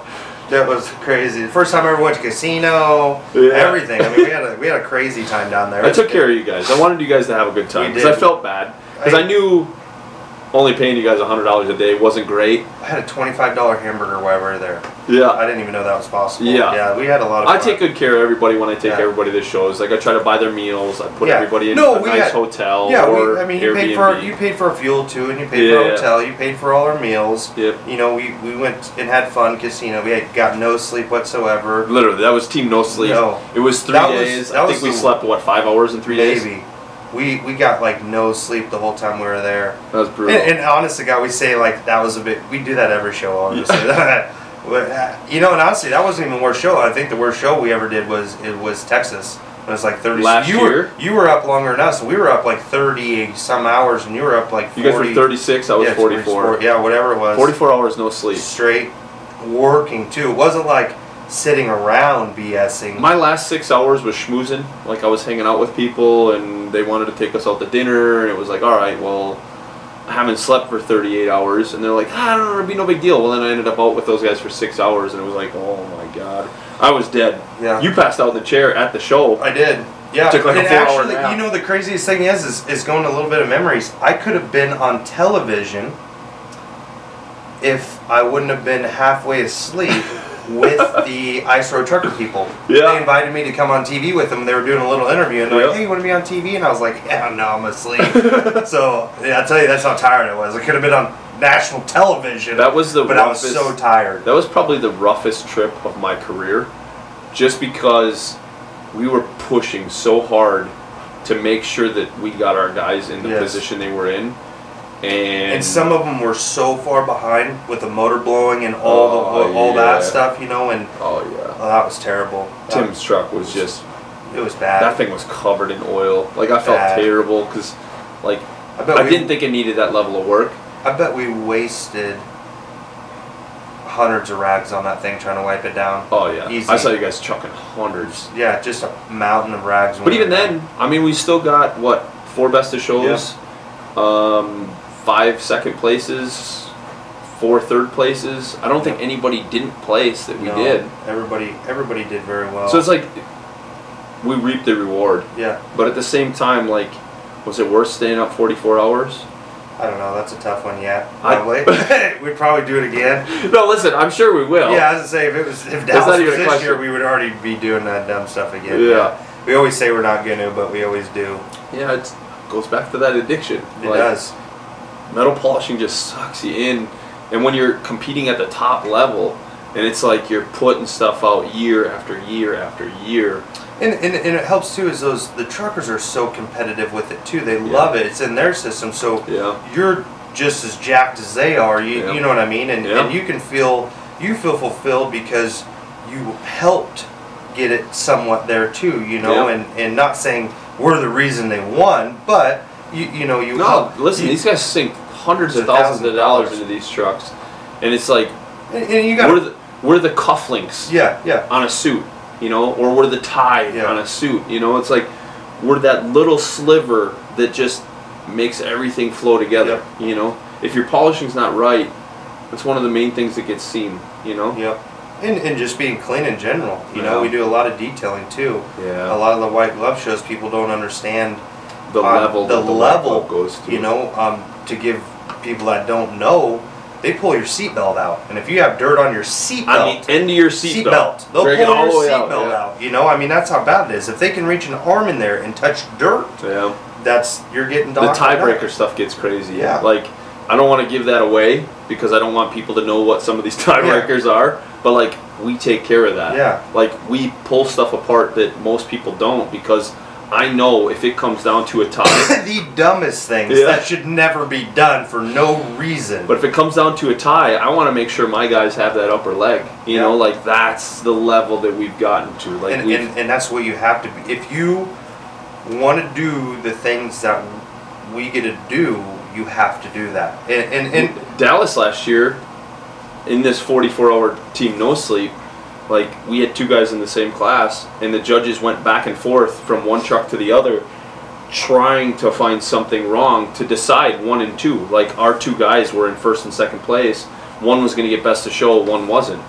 And it's like, okay, now it's both our trucks. Yeah. Where do they decide? Like, because we knew they were ready. Yeah. We knew they were on point. We knew they were clean. We knew all the spots that the judges traditionally look for were clean and right. How do you decide that? You know? And eventually they just found something. And it was, what do you do? And You're happy, but you're sad at the same time. It's such a tough call, and it's so hard, you know, to make those decisions because I try not to do two in the same class. It's- Because I don't ever want to have that 1-2 situation. somebody's gonna be sad. and it sucks because you want to be sad with them, and you're like, man, you know, maybe this next year or something. You know what I mean? Just different But ideas. even then, like, for us, it's still a business. Like, if I go to the show, there's only 5 classes. If I do 5 trucks, it's like, all right, it cost me 14 grand to be here this week. How do I make 14 grand out of 5 trucks? I can't charge each one of them 3 grand to make 15 grand so that I make a profit. People like, don't understand that either. It's tough. You know, some people don't understand that it costs money to even be on the lot, to polish there. People don't understand that. Shell Rotel. Yeah. They used to sell a lot. Yeah. And I had to pay 15 grand just to have the lot one year. Like, it sucked because we had other polishers that were mad at us. And it was like, I'm sorry, but I had to pay 15 grand to be here. Yeah. Like, because that's the rules. That's how they do it. They sell the lot so that there isn't that extra drama at the lot. And it's like, I felt bad, but what do you do? Like, I paid 15 grand if you just get to come in for free. That's not fair either. No, it's not. And there's so much more to that world that people don't see or understand or know, and they just see things that are said on social media, and they don't know the whole story, you know. And that's one thing about Evans, I will say. I know this is way off topic. That's one thing that kind of drives me nuts a little bit is I hear stories about us. It's crazy because once you're up at that point, you hear stories about yourselves. Sometimes I wish those stories were true. Exactly, and you're like, that's not even okay. I wish it was real. I wish that happened, but that's not even remotely true. We weren't even there, you know. I mean, or we were there, but we weren't even at that point, or where whatever it may be. I love when I hear the show is rigged. No, Jesus. Like, yeah. I love it because like, if you only knew, like. Well, you know, you hear so many stories about on you know, judges being friends or paid or what, you know, it doesn't. I hate saying it doesn't happen. It happens. All the shows. Well, I mean, it can happen, but I honestly think that the shows that we're involved in, the ones that we mostly go to. I'm not knocking on any small shows. I love small shows. I really enjoy them. I do too. They're great, but the big shows, you say big money, it's not big money shows for nobody. Actually, no. Nobody, everybody's I don't paying. think anybody comes out smelling like everybody's roses. paying to be there, trust me. But in some way, it's marketing. Exactly. That's our excuse. I've scratched it up to marketing so many times. Yeah. But those people are so close to each other as well too, where it's hard for them to really cheat each other. You know, I mean, things can happen, but it's for the most part, the big shows are pretty unbiased. Like, there's a little bit of politics involved, but at the end of the day, like, when it's white glove, it's white glove. somebody else is going to see you pull dirt out of there. And the sad thing is who it mostly gets blamed to is back to polishers. So if you want to be a show polisher, there you go. Yeah, good luck. You're gonna be one eating it. Because if they shove their hand in somewhere and come out with a handful of grease, Yep. you're the one gonna be eating crow real quick. Yep. You're the first person they knock on your door, Yep. coming looking for you. Yep. You know, and When they win, it's great. Yeah. When they don't, but that's the responsibility that we take, you know, and we understand that. You're knowing it, you know, and you take the blunt force of that mostly Yeah. because when we're at those big shows with you, you know, I mean, you're the ringleader of that whole operation. You know, when Parker and I go to smaller shows, that's a little bit different. You know, there's Yeah. not $500,000 trucks there, you know, competing for national. it's still fun. No, it is. But what I'm saying is the stakes aren't so high Yeah, that it's yeah. crazy. Like even when we're going to Waupun this weekend. Yeah. And I had somebody message me the other day. They're like, "How crazy do I need to get this thing clean?" I'm like, "Listen, it is so loosely judged. Like most of these judges aren't getting out of their golf cart. Yeah. They're gonna pull up. They're gonna look like this, left, right. Looks good. Good. Have a good day." Some people judging there don't even know how to judge, you know, and you have to hear that from some of the competitors. Yeah. I don't even know how to do it. Okay, well, it's for fun. All right? Yeah. Everybody gets a trophy. So Yeah, there you everybody go. just hang out, have a good time, drink a beer. It's gonna go away. Yeah.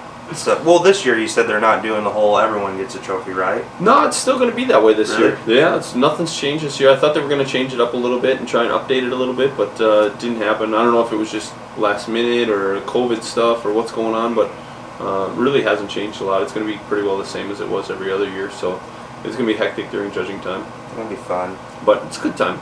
It is. I tell everybody about Waupun. If you want to go to a truck show, that's a good time. A lot of trucks, a lot of diversity in trucks too. It's not.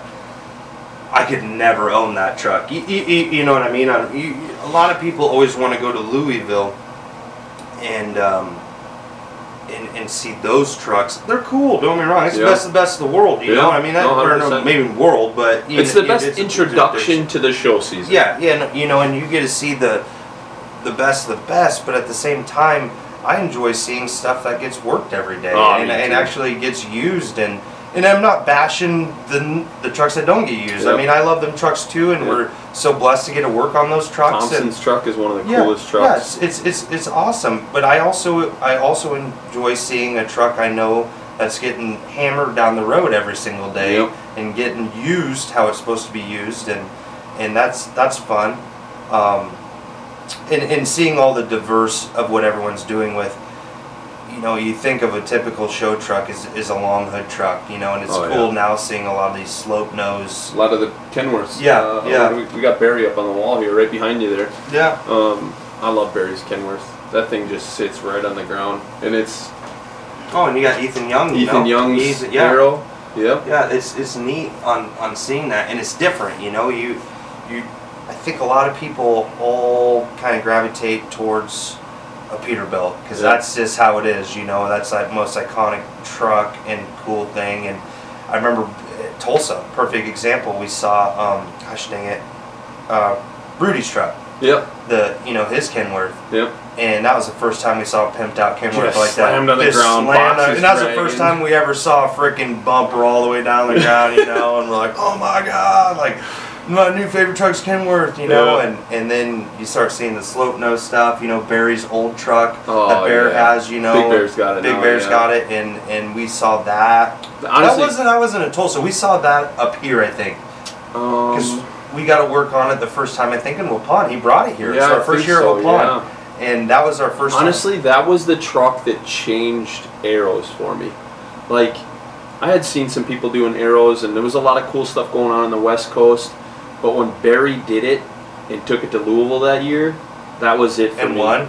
Yeah. Yeah. It was like, it just blew me away because he did some things in that nobody else had done before. I mean, putting a stack kit on it and just going crazy with it, the picket elbows, like, that was the first one that, like, I knew the industry was going to change a little bit. Like, that arrow put other arrows on the map and put people on their toes to the point of, oh boy, we can do something cool with an arrow. You know a story I always tell? And then Clint Dix got into it. No, I was just going to say the craziest thing that ever his comes Volvo out he did for 75 Crow Shop. Are you kidding me? Like, I'm like, It was the coolest Volvo I'd ever seen. yeah, I seen it and I'm like, oh my god, this should never come out of my mouth together. And you shouldn't really knock Volvos. I mean, No. they're probably one of the best riding trucks. I don't know. Listen, I'll polish anything. Yeah, we will. It's weird. Everyone always asks, what do you do the most of? Obviously, I'll say right now Peterbilts or W9s. Yeah. Because obviously they got the most stuff. Yeah. And a lot of times, it goes back to Iconics. A lot of these guys getting in owner ops, you can tell that's the cool stuff, Yeah. and that's what people want when they buy their own trucks. The guys we're usually dealing with. Yeah. And I say, not really jokingly, but Volvos and Max are about the least, and they're like, yeah. We did all Max today. But it's just weird because a lot of times, when it comes to those trucks, though, they're usually fleet trucks and they don't get, polished, and it's kind of neat to see, Clint Dix having that truck. I mean, you could proudly drive that truck, if you're, one of those guys, and and I think Jason too, Justy, he's got a Volvo and he loves the hell out of it. Yeah. I mean, it's cool, and it's neat to see that different stuff, instead of, and that's why I tell a lot of guys that. Even Dawes this week. Yeah. I mean, that's exactly. And it all stemmed from, I feel like, Barry's truck, because that's when, and maybe there was people doing it before that. I didn't notice it until that truck, and his paint was wet. Like that black paint, you could fall into it. My honest opinion, this is before we ever really got into the whole crazy show. I remember people talking about that it went, because we were in polishing at that time, I think, and I remember people talking about that truck in Nebraska where show trucking isn't ginormous. Yeah, it wasn't a big thing over there. They're like, you should have seen this Arrow at freaking Louisville won it, and it's so crazy. There's like, what, 2 show trucks in the entire state? Yeah.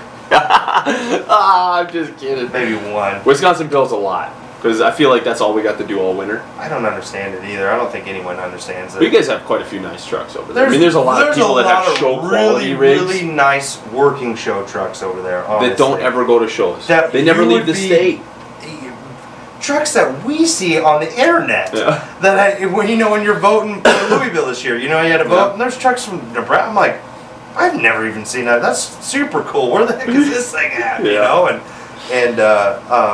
There's a lot of trucks that are even not in Nebraska that are just hidden somewhere that you'll never even know that exists, and it's kind of sad. You wish you'd show it, and I think some people get a bad taste of the show world, because if you don't live that life, you don't understand it. They showed up thinking they had the coolest truck, and then somebody else came in and beat them, and they didn't feel like that truck was better than theirs. Yeah, that's tough on a lot of people. You've spent $300,000-$400,000 for some of these trucks. If you get beat out by a guy that's not as good, of course politics is the easy answer. Like, I got beat out because that guy knew the judge. No. Sometimes, sure, but you got beat out because you didn't go above and beyond knowing what needed to be done little stuff to prep. I've seen a lot of really cool trucks win on the little or lose on the little stuff. Like clocking your tires. Yeah, that's what I was gonna say. Not to give everything away, but everybody knows that clocking your tires. I mean, that's people don't understand that, and just walk around the show. You can pick them out. You know which ones aren't clocking their tires, which ones the valve stems are in the wrong spot. Like, and another thing, this is and people should know is just wiring in general. You know what I mean? Like if it's not loomed and tucked away. Yeah, and just hidden hidden away. I mean, it's just hanging down underneath a sleeper. Yeah. They see that stuff.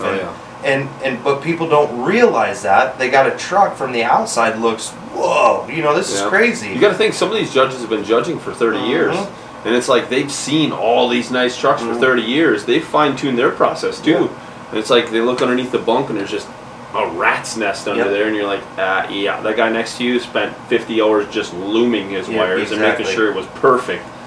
Yeah, that's where he lost. I hate saying it that way because some of these guys do have really cool trucks, and I like seeing the guys that come in and get smacked and then come back next year and they're like, where can I improve? And they figure it out, and next year they come back and win against that other truck. And it's not just because that other truck's been on the scene for too much longer. No. It's because you made the improvements and put in the time and effort to actually where your truck should have been the year before. Yep. Yeah, it's we've seen it a number of times. Yeah. Well, we've seen it, perfect example. I'm not going to give names of the people, but there's 2 trucks, and we were going back and forth trying to figure out if our truck was going to be okay until we went and looked at the other truck.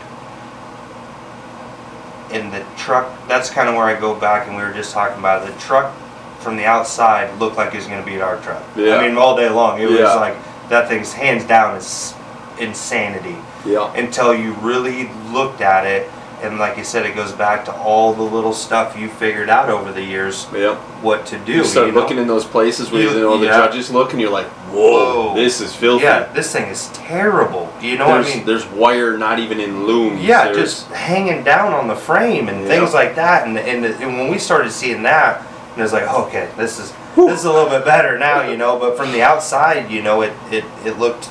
And even then, like, even though, so this is where the politics come into play, and I don't want to give away all my secrets, but like, I always tell my guys that we do work for, you are a used truck salesman.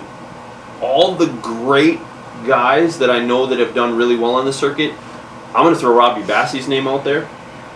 Robbie Bassey was one of the best showmen. Like, when he went to a show, if he knew he was stronger than another truck in certain areas and his truck was lacking in other areas, he'd point out the areas on the other truck, knowing where they were going to be not doing well. So that in the judge's mind, before they even got to that next truck, they knew, like, all right, he talked about wiring hanging down, we need to look at this. And it was like, that put him a step above all the time, because he wasn't pointing out his stuff. Like, he was working around it, and he was making sure that they knew what needed to be where, and this is his strong points, and he pitched his strong points and pitched his competitors' weak points, and not like bashing them, but like, this is where I excel. I took the extra time to move this and move that, where if you look at some of the other trucks in my class, they won't have that. And it was like, he wasn't necessarily picking out any person in particular, but he gave the judges something to look at other trucks that he knew wasn't as strong. So it was like, Robbie was a showman. Like, him and I had this conversation at the Daytona 500 this year, and was there a guy too, not change sub, that used to wear a suit all the time or something like that? Every time he would give his driver. Buck Crombie. Give his presentation. I never got to see it. You know, for what it's worth, like, it's a great conversation piece. Yeah. Like, yes, a lot of people look at it that it's comical, but he's a showman. Like, he sales pitches his stuff, and he is on it. Like, he knows what he needs to do, and his driver presentation he always does well, because he presents himself well, he looks professional, and he knows what he's talking about. So it's like a great conversation piece, and he knows what he's doing. So it just kind of all goes together. You know, people watching this that don't even know about the show trucking world, they're like, they give drivers presentations? People judge semi. It's at the top level. That's how it is. It is. It's crazy. You would never know this world existed or what we're until you're in it. Until you're in it. Yeah. You're like, holy cow, this is. And then when you find out most of the shows don't pay anything, they're like, you spent $400,000 on a truck to go for a trophy that doesn't pay you anything. Like, it's fun. It is. It's absorbing. But you look at other stuff that people do, and you're like, why would you spend that much money doing this? It's just a waste of time. Just, people talk about race cars. It's just a waste of money. Yeah. What's the difference between a lot of things? It's just, it gets in your. The trucking industry. If you get involved in it, it is. And if you get involved in it, like if you watch a lot of the rolling interview guys that do, the first thing they say is, my dad trucked, my grandpa trucked, and it's just been your way of life. And once you're involved into it, oh my gosh, it just the trucking industry, not even the polishing, just the truck. See, that's one thing I want to bring up. Is how many polishers do you know that were like, my dad was in polishing and that's why I got into polishing?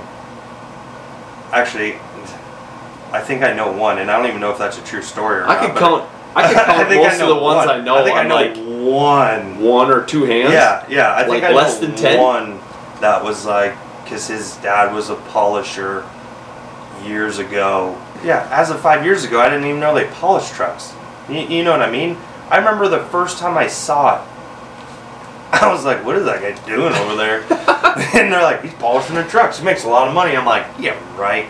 So I go, what do? I start driving over there, and he comes up. Your story and my story is almost exactly the same. Yeah, and he comes up, and I kind of made up a BS deal because I don't know this guy and I don't know anything about this business, and I wanted to learn a little bit because I was like, he's making money. I want to know what he's charging. Yeah. So I was like, hey, I got a buddy and up over in so and so, he's about 30 minutes away, and it was a real buddy. He just did. I don't think he knew about polishing either, but he did own a semi, and he was just wondering what it costs to get this done, and he starts naming this out on how much it costs.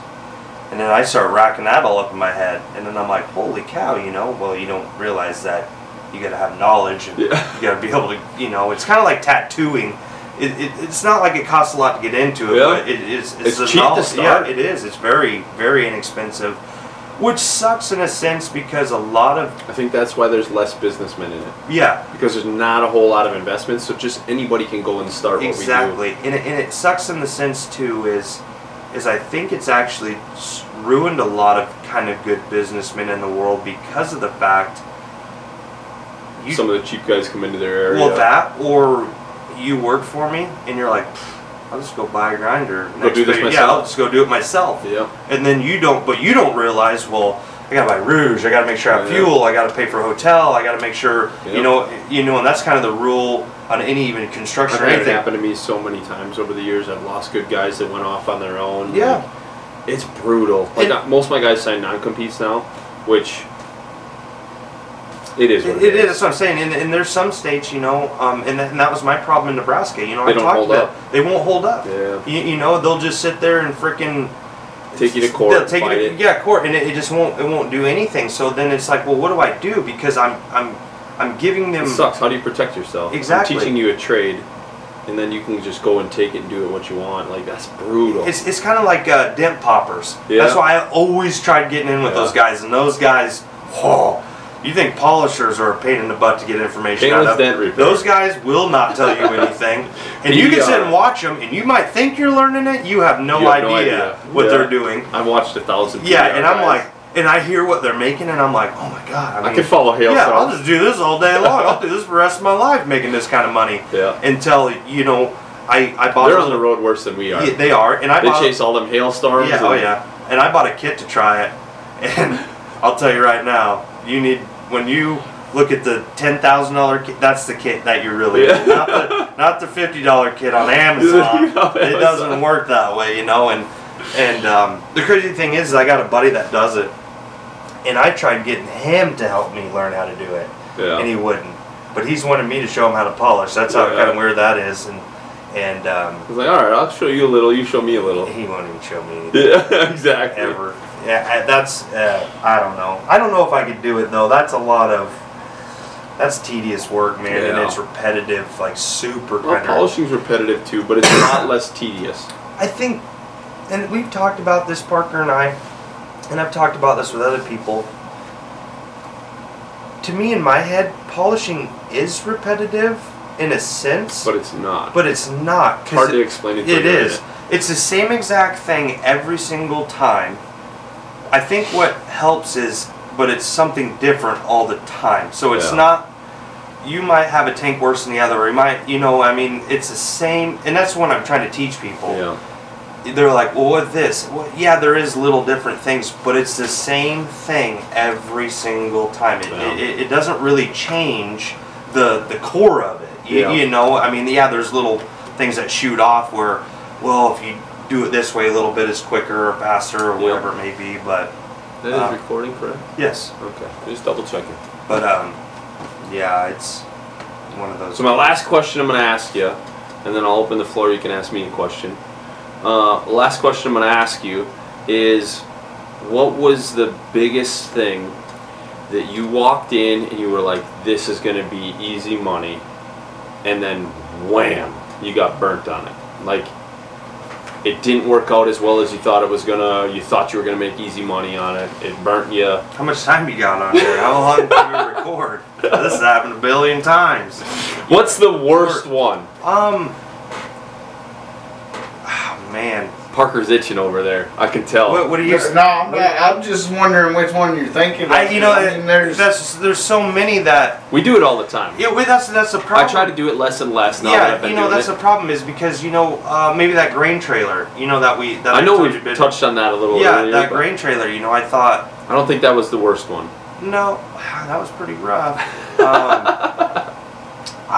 You know, but I was intimidated by it. But I didn't think it was going to cost me as much. Was when we all did, we had another polishing crew helping us out too. We did a giant aluminum tank. It went on, it's like a fuel tank.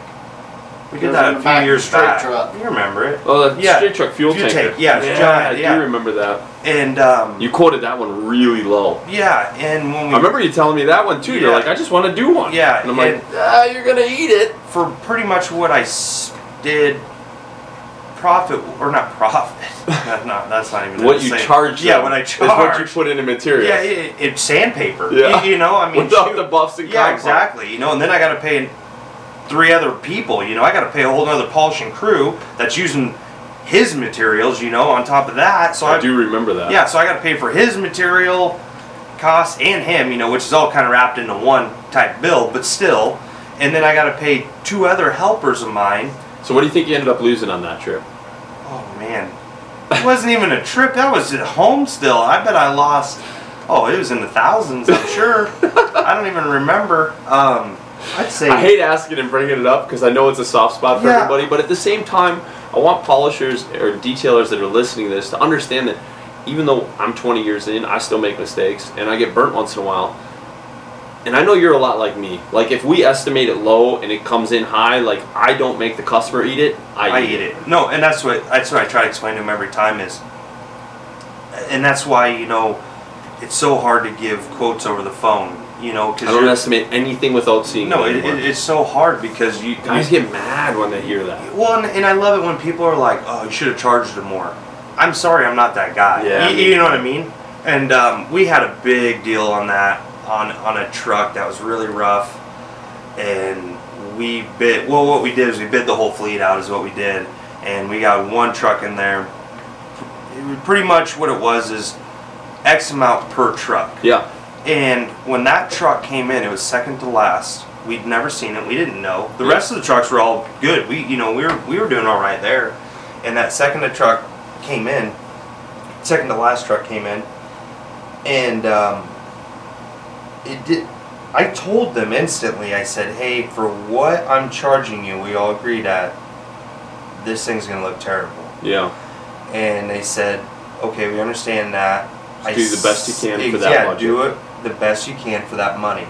And I feel like that's where some of us get in trouble, is when you're talking with an owner usually sets a budget for you. Yeah. And their drivers don't always understand that. No, their drivers don't ever understand that. I've lost some pretty decent customers over the years because their driver had this expectation way up here, and the boss only had this expectation. But once the employee got in and looked at it, and he's like, "Well, this wasn't what I was expecting." Well, then he starts pitching his story to the boss, and then the boss is like, "Well, yeah, I didn't really think about that. Like, yeah, this was my budget, but this is what he was expecting. Maybe the budget and what I got wasn't what we discussed." And then they start wrapping this around, and sometimes it turns around on me. I got screwed on that a couple times. It does. And going back to this truck, kind of what you said, you know, you'll eat it. And what ended up happening is we went above and beyond. We speed sanded this thing. We ended up sanding diamond plate, which isn't even really possible. It sucks. It's terrible. It's not worth it. It's not. But we did just try to make it look better. Yeah. And this truck was pure white. It had been acid. I'm pretty sure every time they drove by a truck wash, they had them dump every bit of it on there they had. Yep. And it turned out, I'll be honest, it turned out terrible. And what makes me the maddest of it all, what hurt me the most, was when the driver's like, "I understand it was bad," and then turned around and bashed us on it. And posted on social media. Posted on social media, attacking me after he just said, "I understand how bad it was." You know what I mean? And, well, that's the problem too, is they that. get some of their friends involved, and their friends are like, "Yeah, we've had other polishers through here, and they never left it like this." Well, you're right. But those other guys that would have never left it like that also charge your boss $1,500, where I was at a $500 budget. Yeah, exactly. And those guys don't come back anymore because your boss just said, "I'm not paying $1,500. Exactly. You know, and then you get other guys chiming in, and that's another thing that sucks. You know, once you get to they'll kind of level what your name is at. Yeah, you everybody has got a target on you.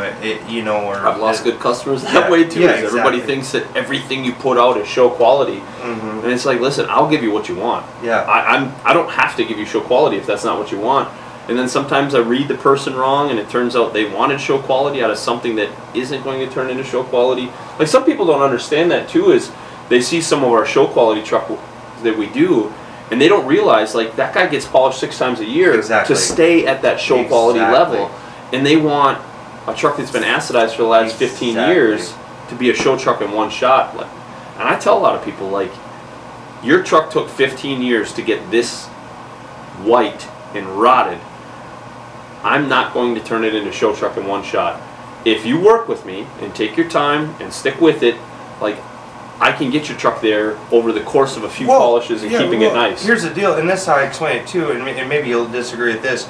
I can make it look like his truck, but either A, you're going to have to go buy all brand new rims and boxes and tanks, or what we can do is you can leave it here for the next month. It's going to cost you about 10 grand. I'll polish it once a week for the next 4 weeks. Yeah, exactly. To get it to that level. Yeah, exactly. Yeah, like, that's what I mean. Is that's not attainable. How many guys do you know that would park their truck for an entire month so you can polish it once a week and just keep getting that moisture into the wheels? Yeah. And I've seen guys Tiger Paw stuff. Yeah. I've seen them sand with 40 grit. Like, I used to be that guy. Like, I wanted every pit out. Sometimes shiny pits are just better than no pits. Yeah. And what people don't understand too, and it took us a little bit to figure this out as well, and you just always preach me about it, is your first thought is sanding. You have to sand everything. Sanding doesn't always benefit. No, it doesn't. And it takes you to do a kinder or a roughish tank. To me, that was the biggest. You know, a roughish tank where I noticed it the most, to not sand it, cut color it, and then one in the same that looked the same, to sand it, cut color it, and weirdly enough, the sanding tank looked worse than just the cut color tank. Sometimes it does. Yeah. It almost has a cloudyish more look to it. Well, you're really irritating the metal too, you know. I mean, if you sand it deep, you're always going to get a great shine out of it, because you're just going to build a ton more heat in the metal. You're always going to get it. We actually touched on that a little bit yesterday. That if you build up a ton of heat, it's going to melt it and look really good. But then that goes back to is you better be charging for your time as well. Yep. And that's where I think a lot of guys go wrong. I went wrong. Everybody goes wrong. Where the you're learning like, curve. Yeah, the learning curve. Where let's say you're charging. Let's just say in the beginning, I used to be actually. When I first started charging by the piece, I was more expensive than I am now. So, I went from charging X amount to charging X amount for one truck to charging X amount per parts, and then we went cheaper. So in the beginning, we were charging $100 a tank. I'll never forget that. I wish I was still there, actually. Yeah, me too. Yeah, I wish I could get this. Yeah, exactly. And I don't even know how we got away with it. Like, you saw my invoicing today, and you're like, whoa, I thought I was cheap. Yeah, you know, and it was fleet stuff today. Yeah, so. But even let's say I charged $100 for that tank, which is a lot in my eyes. Yeah. To some people, that's not enough. But we know a lot of guys that are $300, $400, $500 a tank. Crazy. Or they charge by the gallon and whatever. $1 a gallon, $2 a gallon. It's like, whoa, buddy. But anyways, even if I charge $100 for that tank, and it took me, and it was rough, and it took me 4 or 5 hours just to sand and cut color that thing. Yep. Was it, you know what I mean? Is it really worth it? And you know, maybe by the hour someone will be like, well, I wish I kind of made that money, and you know what I mean? 20, 25 bucks an hour. That's but pretty good. By the time you factor in materials and taxes, materials to everything, you're like, wow, I should have worked at McDonald's today. Yeah, you know, and I think that's another really hard thing for every polisher to get over, and it took me a long while to get over. And I know Parker even still, you know, after 3 years, he fights with it a little bit too. The perfectionist. The perfectionist. You gotta. Well, and also with social media, that kind of really puts a shine on you a little bit, because the fact you're like, gosh, I don't want another polisher to see this and nitpick it apart. Yeah, if my work's not perfect. If it's not up to par and perfect. I've gotten past that. I mean, it took me 20 years to get there, but it's like, if somebody's going to pick me apart, they weren't my customer. Yeah. Like, if my customer's not happy before he leaves, I don't listen to anything after he's left. Like, if he gets home and his buddy, like, ramrods me when he gets home, I'm sorry, when you left here, you were happy. Like, I don't, not that I don't care about what happened after, but, like, you and I discussed it. We worked through it. You were happy. What happened? Your friend talked you out of it? Well, did your friend pay the bill? Did you tell him what you paid? Did you show him how rough it was before we started? Like, I'm sorry, but you saw it ahead of time. We agreed upon it. When you left, you were happy. Let's leave it at that. And it saved me a few times having that. But that was one of the other questions that I usually try to ask everybody is like, what's the best piece of advice you could give to a fellow polisher or somebody that's just starting off? And I feel like that's probably yours, huh? Mm-hmm. I mean, because that's one you bring up to me a lot. And every new polisher that I've ever talked to, that's their biggest issue. Yeah. You know, and they're like, well, I can't get 4 trucks done in one day. I just got to make everything perfect. Yeah, because there's no way you can do that in. I don't know how you're charging $300, $400, $500. You know what gets me though is they come see our work, and I did the same thing. They see our work and they're like, man, this looks really good. I'm doing less work than you are, and it looks just as good. That's the weird thing, and it's not that I'm more talented, really, per se, than you. It's the process. It's just the process, you know, and you can still do really good work and do it at a fast pace, you know. I'm not saying it's going to be super show quality on a freaking old farm truck, you know, but you're still going to have a really good shine to it, and it's going to have clarity and everything at a fast pace instead of sitting there for 3 days working on it and losing your butt on the whole thing, you know. So yeah, no, I agree. How long have we been recording? Almost 2 hours. I thought we were gonna do an hour. I wonder I'm over here about to fall asleep. Yeah, sorry for everybody who's watching and listening to this full 2 hours. But honestly, you've really given a lot of really good information in this 2 hours. I mean, for the people that are muscling through the entire 2 hours here, like, there was a lot of good snippets in there that, I don't know, a lot of good things got explained that I know a lot of people have asked me over the years that I haven't put out in videos or I haven't put out in... And that's really the reason why I wanted to do this podcast, is because just the two of us spitballing and talking is getting a lot of stuff out there, that conversations I have with polishers that I hadn't really recorded before. And I wish I had recorded a lot of these conversations, because if I had and putting it on YouTube, a lot more people would have had more content. Like, I've said this a bunch of times before. You know who this polisher is. You met him. He always complained that I never answered the questions that he had properly. What he never understood was I was answering the questions he gave me. Mm-hmm. His question wasn't the right question. Like, and I don't know that he was trying to figure out X, but asking me about Y. Exactly. He was asking me about X, and I gave him an explanation for X, but he really wanted to know Y, and there wasn't a Y for me to see. So, like, without me being there, I couldn't really properly answer the question. So I felt like the reason for starting this podcast was so that it would bring up conversations like this that we would normally have over the phone, and it would get worked through, and then I don't think about it when I'm sitting here by myself doing my YouTube videos. Like, it's hard to have those conversations with nobody on the other side. I know people are going to watch these on the YouTube channel, and it's like, alright, this is good stuff, but who's going to watch it, and how am I going to get it across without somebody else spitballing and talking with me, you know? So when we had this idea for the podcast, this was kind of the format we were shooting for, was if it ends up being a 2-hour video, so be it. Like, people will watch 5, 10, 15, 20 minutes of it, and they'll skip through to parts they want to see, and that's perfectly fine. I'm okay with that. But for the people that sit down and listen to the full 2 hours, they're going to be like, oh my God, I pulled this little good nugget out of there and this little good nugget out of there. And maybe more people will get better knowledge out of that. And I want to put a little bit on this whole deal when you started explaining this too, having a conversation with another polisher. I've ran into it, and I know I've said things to you, and you're like, well, why wouldn't they have just asked me? I think because of, how should I say this without people really blowing this at the other polisher saying something. How do I word this? People put me up on a different pedestal. What I'm saying is for what you've accomplished, for what you've done, people. To some people, they think I'm not approachable. Yeah, exactly. Like you're not, and it drives. It doesn't drive me nuts as much as it drives you nuts when I say, yeah, so and so asked me about this, and you're like, why wouldn't they just ask me? I'm just a regular person. It's personal about you almost. Yeah. You know what I mean? But it's almost to the fact it's like you're not approachable, or you're not going to tell them the information. 5 times a day, I get people go, oh my God, this is actually Evan? Yeah. You answer your own phone? Yeah. Like, it's my phone. You know, the funny thing is when you ever came to Nebraska, and Caitlin's like, I gotta clean the house, and I'd already met you. I mean, we'd been working, whatever. But I remember, and she's like, well, he's kind of a big deal, and I'm like, what?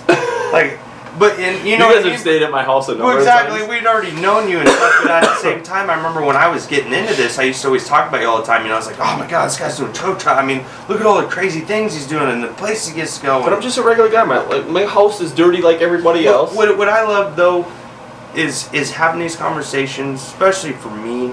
I feel I've said this to you a million times. I wouldn't be able to get to do the things I've done without you, but also at the same time, I had to work for it as well. Yeah, you know what I mean? Yeah, I had the work. I had to do the hours too. You just gave me the door and fast forward me to that door. You know, so I didn't have to put in and make more mistakes than I needed to get to that point. Some of those were your own fault. No, I know. I tried to talk you out of. No, I know, but I mean to get to the places where I needed to be in making the mistakes and trying to work through them, is I was already ahead of that mistake. You know what I mean? I already knew what to expect and what to do. You know, and having you around, but at the same time, perfect example. It's not like you picked me from somewhere. You know what I mean? It's not like you didn't know who I was and you're like, I'm going to take this guy and go all over, you know what I mean? Go everywhere and do all that. It was a happy accident. It was, but it's the proof that if you watch his content and you want to do what Evan does, it's not unattainable. No, you can't. It's not like you can't get it, but you gotta work. What are you willing to sacrifice? That's what I tell every. That is, you have to sacrifice everything, and I can't.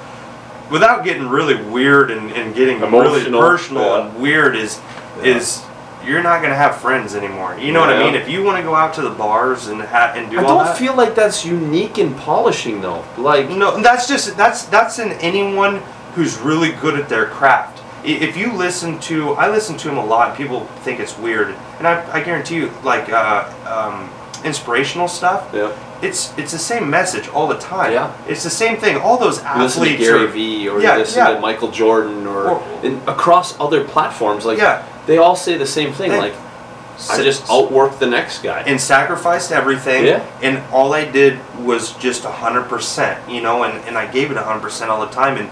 And honestly, looking back at it, even if this isn't my end game, and I always say I hope it's not, but it probably will be. But, you know, I always say that. But even if it's not my end game, it really opened my mind up to getting to where I'm at, and not even saying I'm way up there, but to getting where I'm at, that it's not impossible to do anything. No. You know, all those guys saying it's not impossible for you to do this or whatever you want to do. Look at the owner of Alibaba. Knew nothing about anything. He just hired in the right people to get there and just put in the extra work to find those right people. Like, anything's possible. I listen to a lot of the inspirational stuff. Look at Jeff Bezos. I mean, you know what I mean? The hour. I mean, look at him. You know, I mean, everyone thought he was nuts. I mean, he was in his garage or whatever. Yeah. You know, had a freaking homemade sign up. He was only shipping books. I think Amazon was only books when it started. Yeah. And now they're talking about groceries. Like, and he's the wealthiest man in the world. But literally. Yeah. How is that even possible? I really think a lot of these new guys that want to do what you do or what we get to do, they shouldn't get frustrated in the first, and it's tough because in your first year, you're like, I'm never going to be able to get it. You know what I mean? Yeah. But it also took us how long and how many hours and... Dude, for 6 years, I sucked. Yeah. I'll admit it, my first 6 years was not great. But, like I said, too, for me, it's kind of a weird deal for me. Because you had to go through all the BS and build your brand to where I am.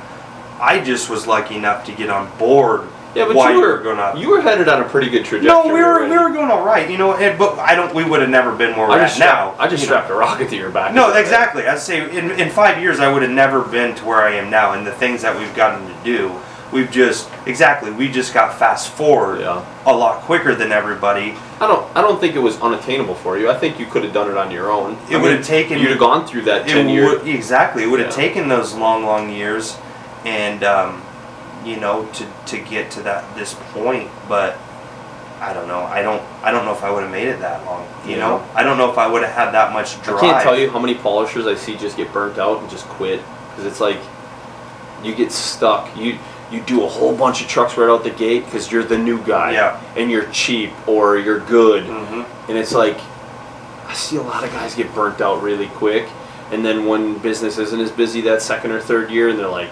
winter comes. Just winter shows like, up. I'm gonna go find and you don't live in the South, you know what I mean? And I'm gonna go find a different job and go make the real money. And if you stick with it, winter sucks. I mean, even for us, you know what I mean? Winter's not the best in the world. I'm lucky enough, just as last year, I was blessed enough to have a customer that is big enough to where he's at to keep us. We're not. It's not like we're getting rich during the winter, but I mean, it just keeps you busy. Yeah, and it keeps us busy, and it keeps our bills paid through the winter time. And I don't have to travel. I'm 20 years in. I'm still doing that sometimes. Yeah. I mean, we built a whole nother brand this last year. It was like all winter long. We were like, oh boy. Yeah. Let's go find some work this winter. Yeah, and that's not the easy. Unless you want to travel. Are we going to Florida? Exactly. You got to go to Florida, Texas or California, somewhere, you know, or Arizona, which somewhere where it's hot. I'm lucky I train all winter because honestly, it just keeps the bills paid. But yeah, it could be bad. Yeah, my first winter. I'll be completely honest with you. I got to give her a shout out. If it wasn't for my mom my mom made sure that I didn't fail. You know, she helped out a lot. You know, because there was times when I had no money at all. You know. Yeah. And then you came in the group, or the group. You came in the mix, and even before I was in Evans, though, you know, and that's another thing. You know, I've got into it with guys. We're not going to go down that whole whatever, but where guys have asked why the loyalty to you, and I tell them the same thing every time. And whoever's watching it, some people watch this that I've said this to, that have questioned it, is no one cared who I was in the beginning. No one cared about anything I was doing. No one cared that I was broke beyond belief and had no money anywhere. And one person made sure that I had product, that I had stuff to do, that I knew, you know what I mean, that I had things. Yeah. And I said, no one else, and not sound like you weren't there. You know what I mean? They weren't there. They weren't calling me. You know, in their defense, at that time, they didn't know me. Yeah. But still, the probability of them, you know, doing what you did for me would never, and that's just the way it is. You and I, we've had everyone thinks that like we have the best perfect relationship. They don't know what I'm like to do. There's been times where we were yelling at each other. You know, people that meet me, it's so funny. People that met me, they've seen the stupid videos we used to make all the time. You know, and I miss those. Honestly, I wish you'd bring them back. I wish you'd bring them back. I do, but sometimes I don't know. To me, we went over the top, and then people were like, I can't believe you do that. And I'm like, it was all a joke, man. And people take that stuff serious. Like, it was never anything bad, but, you know, some of the things we did, you know, like the face. I do appreciate that you've cleaned your life up, and you're well, we were not so hillbilly, you know? I mean, well, we were just, I don't even care that you were hillbilly. Like, it was just bad for your health. But even some of that was a joke, you know? I mean, like, I know. I mean, we weren't completely stupid. We knew that sold, and people loved watching stupid things. And it definitely kicked off pretty fast. You know, and people loved watching that. Like, oh, look at these stupid hillbillies. They're just down. They're just going to kill themselves. And the funniest thing is when I first started going to shows with you, a lot of those polishers that saw that stuff that were friends with you and I went into Evansdale's, and then they'd meet me at a show. They're and like, I'd just be sitting there and they'd be like, wow, he's really not like completely and utterly out of control and like yelling and doing stupid things all the time. I'm like, really, honestly, I'm just glad to regular guy. relax. I just want to just sit here and relax. And and not do stupid things all the time. You know, we have fun with it, but that's funny. It's tough too anymore. I shouldn't say it was funner back then. We just didn't take it as seriously. And now that you take it seriously, it's hard to do fun things and stay as busy as we are, you know, and taking the... You hate to be goofing off, especially when you're working on the customer's truck. Exactly. And even if some of the customers wouldn't care if we are. Back when people weren't paying as much attention. Like, yeah, exactly. It wasn't so bad. Exactly. And you wouldn't have social media just tear you in pieces and take it out of content and just... Then it's like...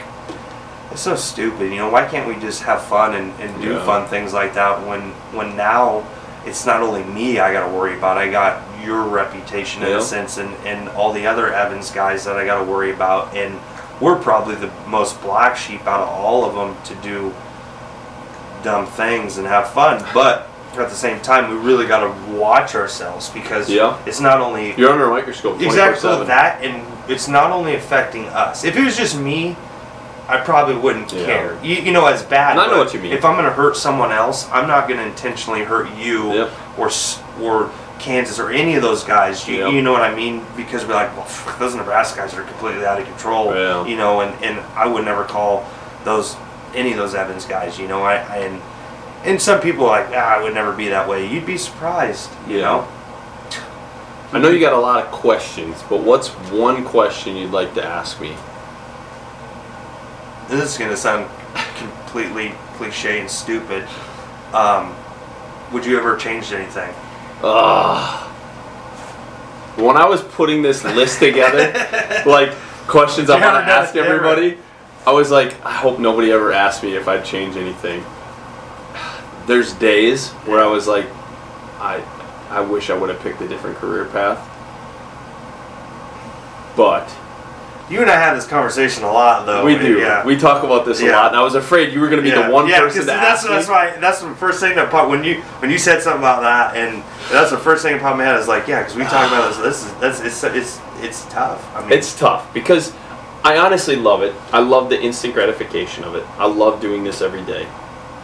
Don't get me wrong, but there's days, and I feel like no matter what I do in life, you're going to have those days. But in the grand scheme of things, I couldn't see myself doing anything else.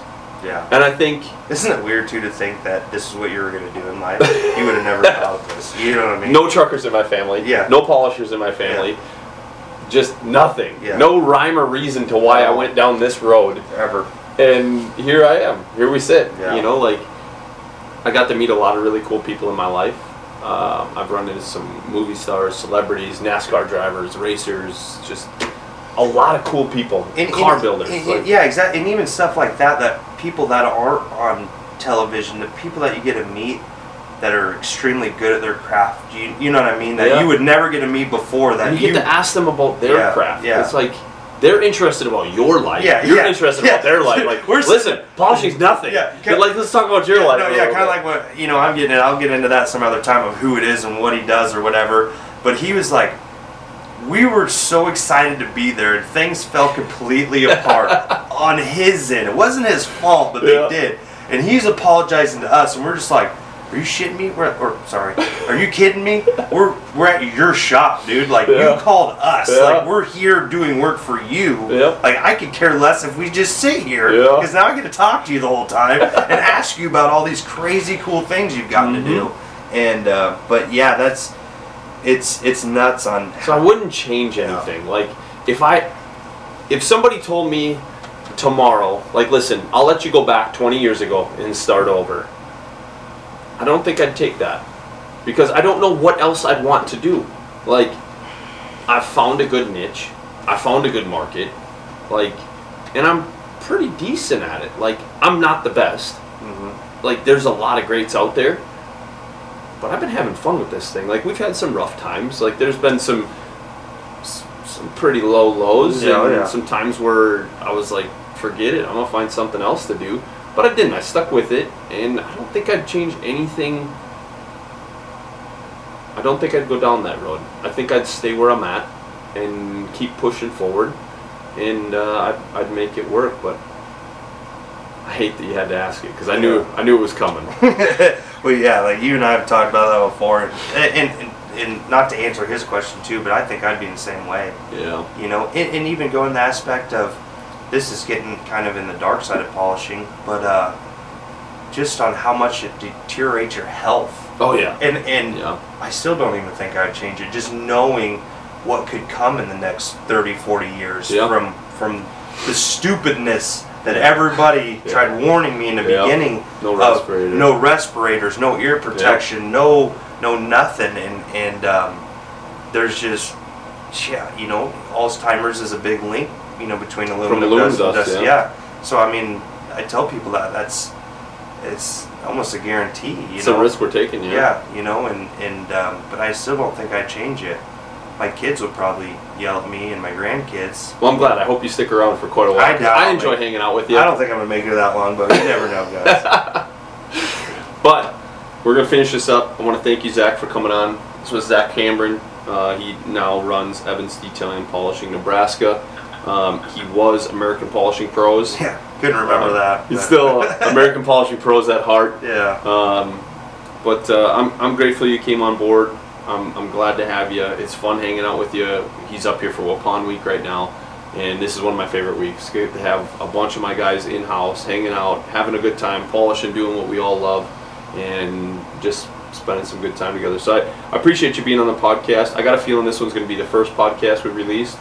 As soon as I get this edited up, we're going to pop it off here, and I appreciate you for being a part of it. Oh man, you know, I always get weird all the time and tell you how blessed I am to have met you and the things that I get to do, and it gets really weird, and then you so much want to cry, but no, you know what I mean. There's been a few times where we've gotten close to crying. You know, I love you. You know, like I got into before. No one else was there when I got into this, and I look back at it and just the successes that I've got from it. I'm grateful to see you grow. Yeah, like, I'm glad to have seen where you started, and I know that first year was rough. But it's been cool to sit back and watch you grow into where you've gotten now. I mean, it hasn't been easy for either of us because I don't make anything easy. No, I'll tell there's you right nothing now, easy with I you. will make it the hardest possible for I'll tell you anybody. no, and you'll just say yes anyways. Yeah, and I'll just do it anyways, and then you'll be like, "Told you," and I'll be like, "I still won." I don't make it easy.